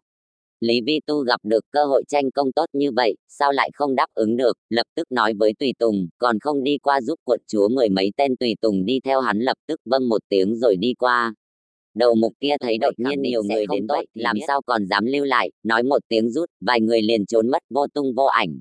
Lăng Tử Nhan được giải vây thì biết có người giúp nàng, quay đầu lại thấy được Lý Vi Tu, từ đa tạ vừa lên đến miệng lại nuốt xuống, trực tiếp đi đến bên Dương Mạc Tuyền, hỏi, tẩu tẩu, vừa rồi người bị ngã, không có việc gì chứ? Dương Mạc Tuyền thấy y phục Lăng Tử Nhan không có vết máu, biết nàng không bị thương liền yên lòng, lại thấy trán nàng đầy mồ hôi, vội dùng ống tay áo lau cho nàng, sau đó cầm tay nàng đi đến trước mặt Lý Vi Tu. Lăng Tử Nhan lại nói, cái gì mà trượng nghĩa tương trợ chứ, bất quả là ỷ vào nhiều người mà thôi, nếu đánh thêm một lúc nữa, khẳng định ta có thể đánh thắng những người đó. Từ Liễu Thanh quát, Nhan nhi nhị công tử cứu ngươi mà sao lại ngay cả lời đa tạ cũng không có thế, còn lớn tiếng nói những lời đáng xấu hổ đó. Lý Vi Tu vội vàng nói, quận chúa nói rất đúng, tại hạ bất quá là săn bắn ở đây nên trùng hợp đụng phải mà thôi, kẻ xấu là khiếp sợ mà đào tẩu, tuyệt đối không có nửa phần công lao. Căn bản Từ Liễu Thanh vốn không thích Lý Vi Tu thì đã chẳng thể toàn thân trở ra, lại thấy hắn khiêm tốn không tranh công, liền nảy sinh vài phần hảo cảm, nói, mặc kệ nói thế nào thì cũng phải đa tạ nhị công tử. Lý Vi Tu đáp lời, Vương Phi không cần khách khí, cứ gọi thẳng tên Vi Tu cũng được. Thấy các nàng mang theo kim tiền cao hương vàng mã, thẻ hương, đoán được là đi báo ân tự, lại nói, Vi Tu cũng muốn thay gia phụ cầu một cái bùa bình an, chẳng biết có được đi cùng hay không. Từ Liễu Thanh biết hắn muốn hộ tống các nàng đi, gặp phải chuyện vừa rồi, cũng không dám tùy tiện nữa, nhân tiện nói Vi Tu đi tuốt đằng trước. Lăng Tử Nhan nắm tay Dương Mạc Tuyền, đi phía sau, vẻ mặt không phục than thở, cái gì mà vi tu ta thấy hắn không biết xấu hổ mới đúng. Một Dương Mạc Tuyền không đáp lời này, lại hỏi, Nhan Nhi, ngươi có biết không, vừa rồi thực dọa ta đến hỏng mất, nếu ngươi bị thương thì phải làm sao bây giờ? Lăng Tử Nhan thấy vẻ mặt nàng thân thiết, trong lòng ngọt ngào như mật, nói, Nhan Nhi làm cho tẩu tẩu lo lắng rồi. Sau đó trừng mắt liếc Lạc Nhạn một cái, mặc dù không nói chuyện nhưng lại dùng cuối cùng thỉnh phải người thế nào vậy? Lạc Nhạn bị nàng trừng thật ủy khuất, nàng nào có biết những người này, chẳng qua là đem bạc giao cho một tên Thái Bảo Hai ở đầu đường, để hắn đi làm, sao biết được những kẻ này đã thu bạc mà lại còn nảy sinh ác ý như thế. Dương Mạc Tuyền lại nói, không nghĩ mới vài ngày mà võ công của Nhan Nhi cũng rất có tiến bộ. Lăng Tử Nhan được nàng khen, mặt có chút đỏ, lúc trước đánh cho những người đó nước chảy hoa rơi, hoàn toàn là diễn trò, đến lúc thực sự ẩu đả cũng đã cố hết sức, nếu Lý Vi Tu đến muộn một lát giờ ngẫm lại mà lòng còn sợ hãi. Báo Ân Tự cũng không xa, xuyên qua cánh rừng, lại đi trong thời gian khoảng một nén nhang là đến. Thừa lúc người khác không chú ý, Lăng Tử Nhan liền đem Lạc Nhạn kéo qua một bên hỏi, lần này chắc sẽ không sai sót gì chứ? Lạc Nhạn vội vàng thề, nhất định sẽ không thế này. Lăng Tử Nhan mới buông nàng ra, ta lại tin tưởng ngươi một lần nữa. Báo Ân Tự có niên đại từ rất xa xưa, bởi vì linh nghiệm nên hương khói gian hương nối liền không dứt. Mọi người trước tiên tiến nhập Đại Hùng Bảo Điện, quỳ lại dâng hương, thành kính ước nguyện xong mới đi ra Thiên Điện Ba xin xâm bốn. Từ Liễu Thanh để Dương Mạc Tuyền cùng Lăng Tử Nhan bốc một quẻ, đưa cho đại sư giải đoán. Đại sư giải đoán sâm mặc hoàng sắc tăng bào, mi mục thiện lương, vừa thấy liền biết là cao tăng đắc đạo, đưa tay tiếp nhận hai quẻ sâm, vất tay áo một chút, hỏi, cầu cái gì? Từ Liễu Thanh nói, một cầu có con nối dõi, một cầu nhân duyên. Đại sư lại hỏi, muốn mặt thản nhiên, bộ dáng một mực thờ ơ, nhưng Lăng Tử Nhan lại nóng lòng muốn thử, liền nói, phiền toái đại sư giải quẻ nhân duyên trước. Đại sư tháo sợi dây buộc, trải rộng quẻ, thì thầm, thần minh định hứa bất phi khinh, thiên lý nhân duyên phối thượng hôn, hữu ý tài hoa hoa bất phát, vô tâm sắp liễu liễu thành ấm. Năm Từ Liễu Thanh vội hỏi, sâm này giải thích như thế nào? Đại sư vuốt râu nói, sâm này là quẻ tốt nhất, nghĩa là người xin sâm, nhân duyên sở cầu là do trời định theo tự nhiên thì mới có thể viên mãn. Hạo Nhi đã lấy được một người như hoa như ngọc, Nhan Nhi lại có nhân duyên trời định. Từ Liễu Thanh tự nhiên tâm đại hỉ, lại hỏi, không biết người hữu duyên trong sâm nhắc tới đã xuất hiện chưa? Đại sư dương mắt, ánh mắt đảo qua mặt mọi người, cuối cùng dừng lại ở Lăng Tử Nhan, sau đó nói, sâm này hẳn là của vị tiểu thư này. Lăng Tử Nhan nghe đại sư giải thích, đặt ở trên người mình nghiệm chứng, không phải là nói nàng cùng Dương Mạc Tuyền sao? Nếu không phải là nhân khả năng để nàng đánh bậy đánh bạ mà đại thú tân nương cái gì hữu ý tài hoa hoa bất phát, vô tâm sắp liễu liễu thành ấm, một chút cũng không sai, nghĩ rằng cuối cùng Lạc Nhạn cũng làm được một chuyện theo phân phó, giờ nghe được đại sư hỏi liền vội vàng nói, đúng vậy. Đại sư gật đầu, lại nhìn mọi người, Lăng Tử Nhan lòng tràn đầy chờ mong. Đại sư nói ra người hữu duyên với nàng chính là Dương Mạc Tuyền, sao biết hắn lại dừng lại khi nhìn đến mặt Lý Vi Tu? Đại sư nói, vị công tử này hẳn là còn chưa thành thân phải không? Lý Vi Tu thấy hắn rồi sau đó mới nói, chưa từng.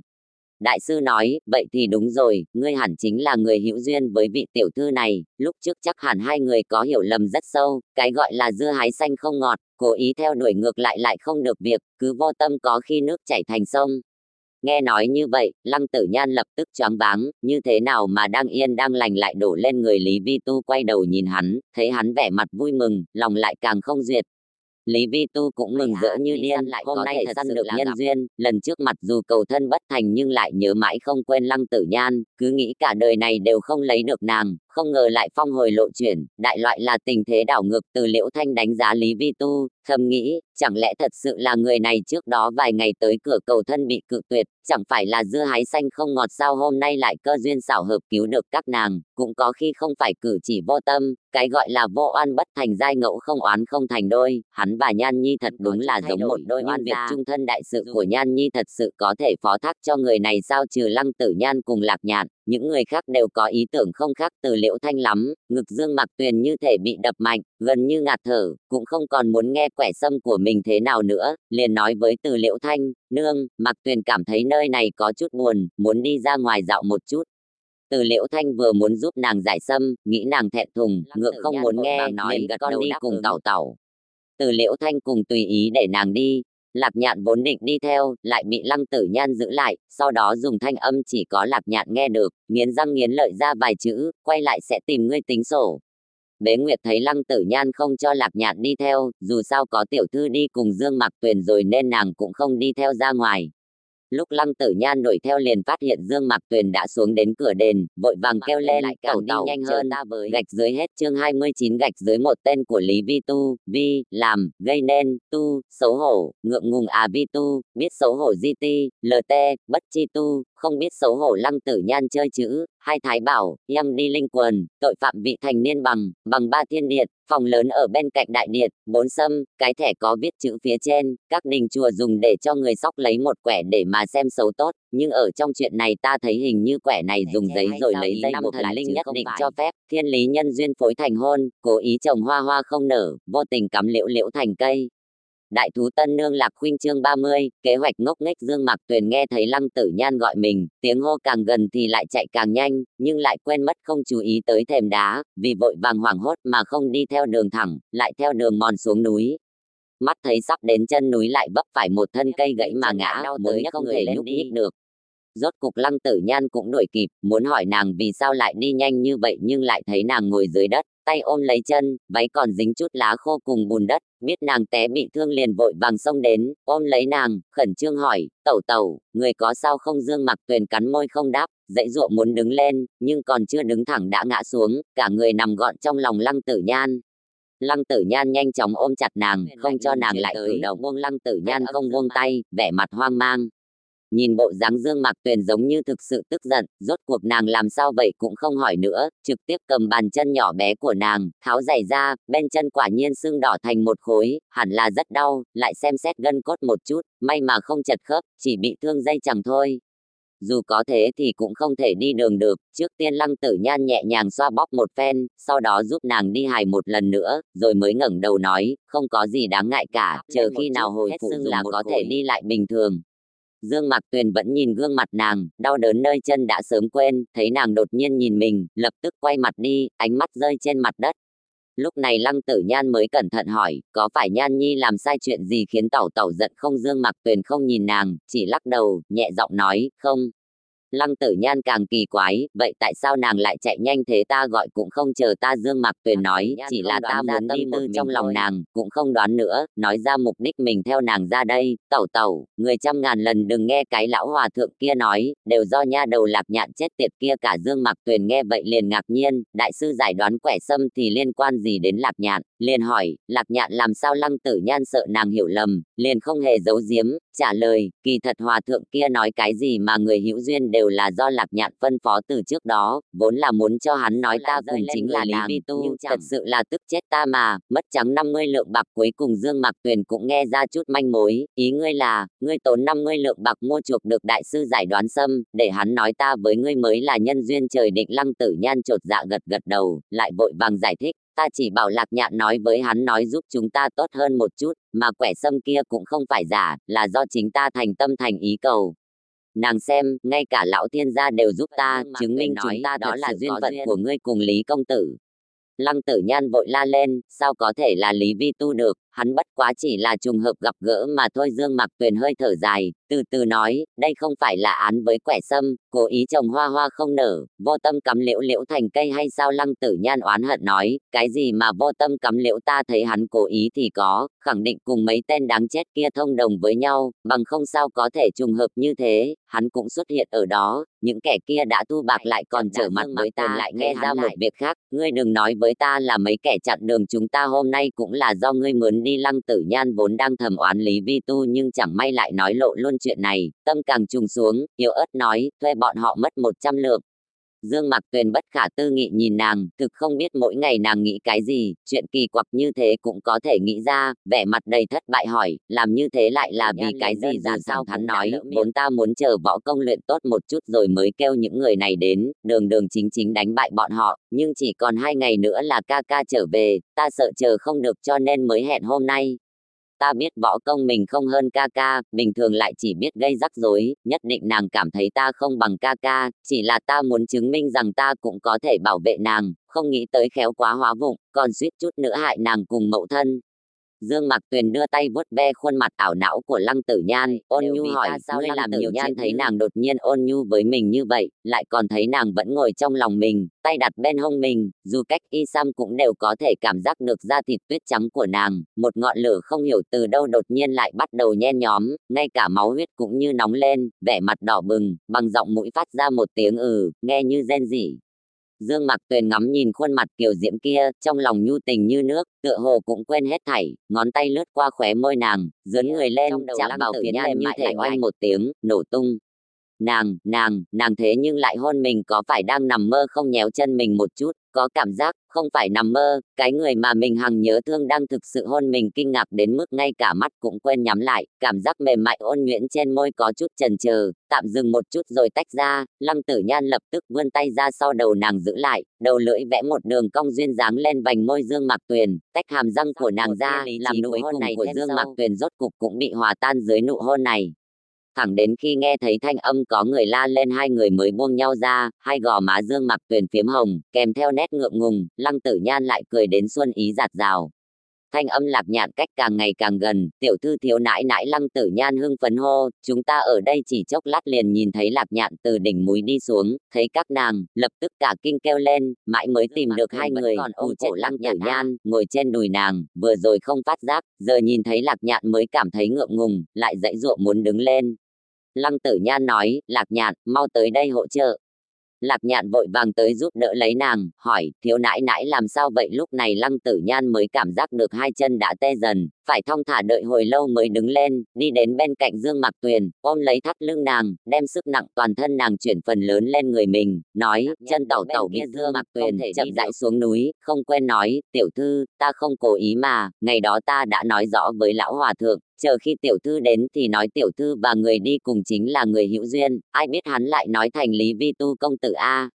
Lăng Tử Nhan nói, còn không phải do ngươi ngốc sao, nếu nói rõ ràng một chút là người cùng ta đến là nữ tử thì đã không nhầm, không phải sao? Bất quá, cái này cũng không trọng yếu. Lạc Nhạn, làm tốt lắm. Lạc Nhạn được nàng khen mà không hiểu gì hết, rõ ràng là nhầm lẫn làm hỏng việc, như thế nào lại còn có ý gì? Nét đỏ ửng vừa mới hết lại bắt đầu lan trên nét mặt, đúng là ma xui quỷ khiến mà. Thế nhưng ba người đến chân núi liền thấy được đám người Từ Liễu Thanh. Từ Liễu Thanh đang chờ đến phát lo, thấy các nàng lại đây, sắc mặt mới dịu xuống, lại thấy Dương Mạc Tuyền được hai người đỡ, vội hỏi, làm sao vậy? Lăng Tử Nhan lại giải thích một lần, kêu Lạc Nhạn đi gọi Bế Nguyệt cùng Tu Hoa về. Lý Vi Tu thấy Dương Mạc Tuyền bị thương liền phân phó tùy tùng đi lên miếu mượn một cỗ kiệu mà chuẩn bị, chỉ chốc lát sau 4 tùy tùng đã nâng một chiếc kiệu có màn che đến.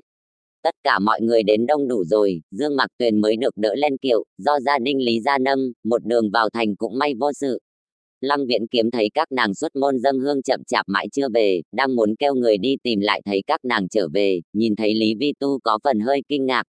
Từ Liễu Thanh đem chuyện dọc đường đi đơn giản thuật lại một lần, còn giữ Lý Vi Tu lại ăn cơm chiều. Lý Vi Tu rất muốn đáp ứng, bất quá nghĩ đến câu này không nên nóng lòng cầu thành nên uyển chuyển cự tuyệt, nói lần sau lại đến bái phòng rồi mang theo tùy tùng rời đi.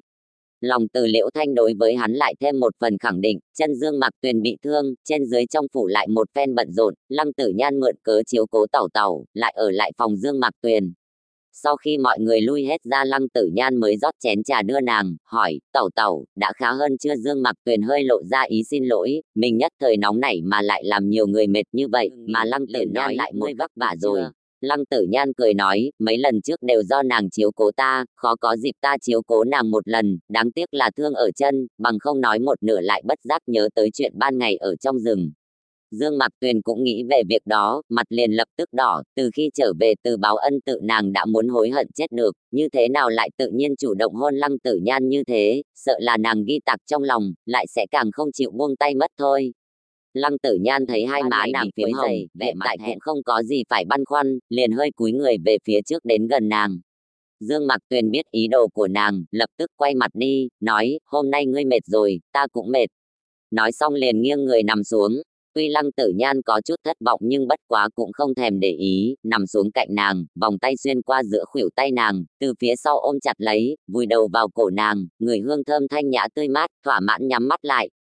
Dương Mạc Tuyền bị Lăng Tử Nhan ôm như vậy, thân thể có chút cứng ngắc, ngoài hô hấp của nàng cả lưng cũng cảm nhận được phi thường rõ ràng hai khỏa mềm mại của nàng dán sát vào người, có lẽ đây là lần cuối cùng mình thân cận với nàng như thế, trong lòng lại có chút cảm giác phóng túng, không hề suy nghĩ lễ giáo gì nữa, tận tình hưởng thụ cái ôm ấm áp này.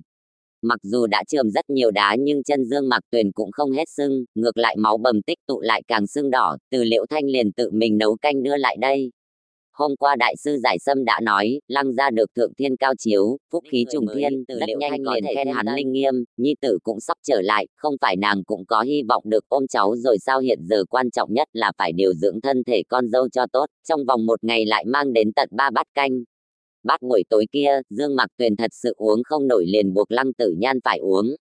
Lăng Tử Nhan uống một chén trà sâm, kể từ đó, chỉ thấy mệt chứ không bổ, một đêm ra mồ hôi, ngày thứ hai lúc rời giường, bụng cũng thấy không ổn.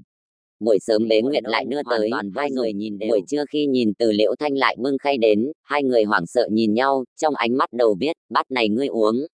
Từ Liễu Thanh thấy sắc mặt Dương Mạc Tuyền hồng nhuận, biết canh có hiệu quả, liền mang bát cầm trong tay đưa qua, nói, Mạc Tuyền, nhanh nhanh tranh thủ lúc bát canh tổ yến Đông Nhung này còn nóng thì uống hết đi, ta bảo người làm mất cả buổi sáng đấy, nhung hươu, sừng hươu mới nhú còn mọng như thoi thịt và máu gọi là nhung, rất bổ và quý, canh này trông như súp ý mà Dương Mạc Tuyền uống xong một chén này sợ là máu mũi cũng đều chảy ra, canh này bổ máu, nhưng đây là tâm huyết cả buổi sáng của nương, không thể cô phụ, chần chờ một chút liền cầm lấy thìa. Lăng Tử Nhan nhìn không nỡ, vội vàng giành nói, hay để ta uống đi. Từ Liễu Thanh tát nhẹ tay nàng, đây là để tẩu tẩu con bồi bổ, nếu muốn uống thì bảo hạ nhân lại đi làm. Lăng Tử Nhan nhìn Dương Mạc Tuyền rồi buông tay, không phát ra tiếng động ý bảo, không phải ta không uống, cái chính là nương không cho. Thấy một gã Dương Mạc Tuyền mới uống được, phu nhân, thiếu gia đã trở lại, đang ở ngoài đại môn, trong lòng cả kinh, thìa rơi vào trong bát, canh bắn ra đầy tay. Từ Liễu Thanh không phát hiện, vội vàng đứng lên, bảo các nàng cũng nhanh đi ra. Lăng Tử Nhan thấy mờ u bàn tay nàng một mảnh đỏ ửng, vội vàng kêu Bế Nguyệt mang chút nước giếng đến, ngâm trong chốc lát màu đỏ mới hết, nhẹ giọng hỏi nàng, có phải tẩu tẩu không muốn gặp ca ca không, nếu không muốn, vậy chúng ta sẽ không đi. Dương Mạc Tuyền lắc lắc đầu đứng dậy, Bế Nguyệt vội tới gần giúp đỡ nàng, tuy chân còn sưng chưa khỏi nhưng cũng đã có thể dìu nàng đi về phía đại môn. Gạch dưới hết chương 30 gạch dưới,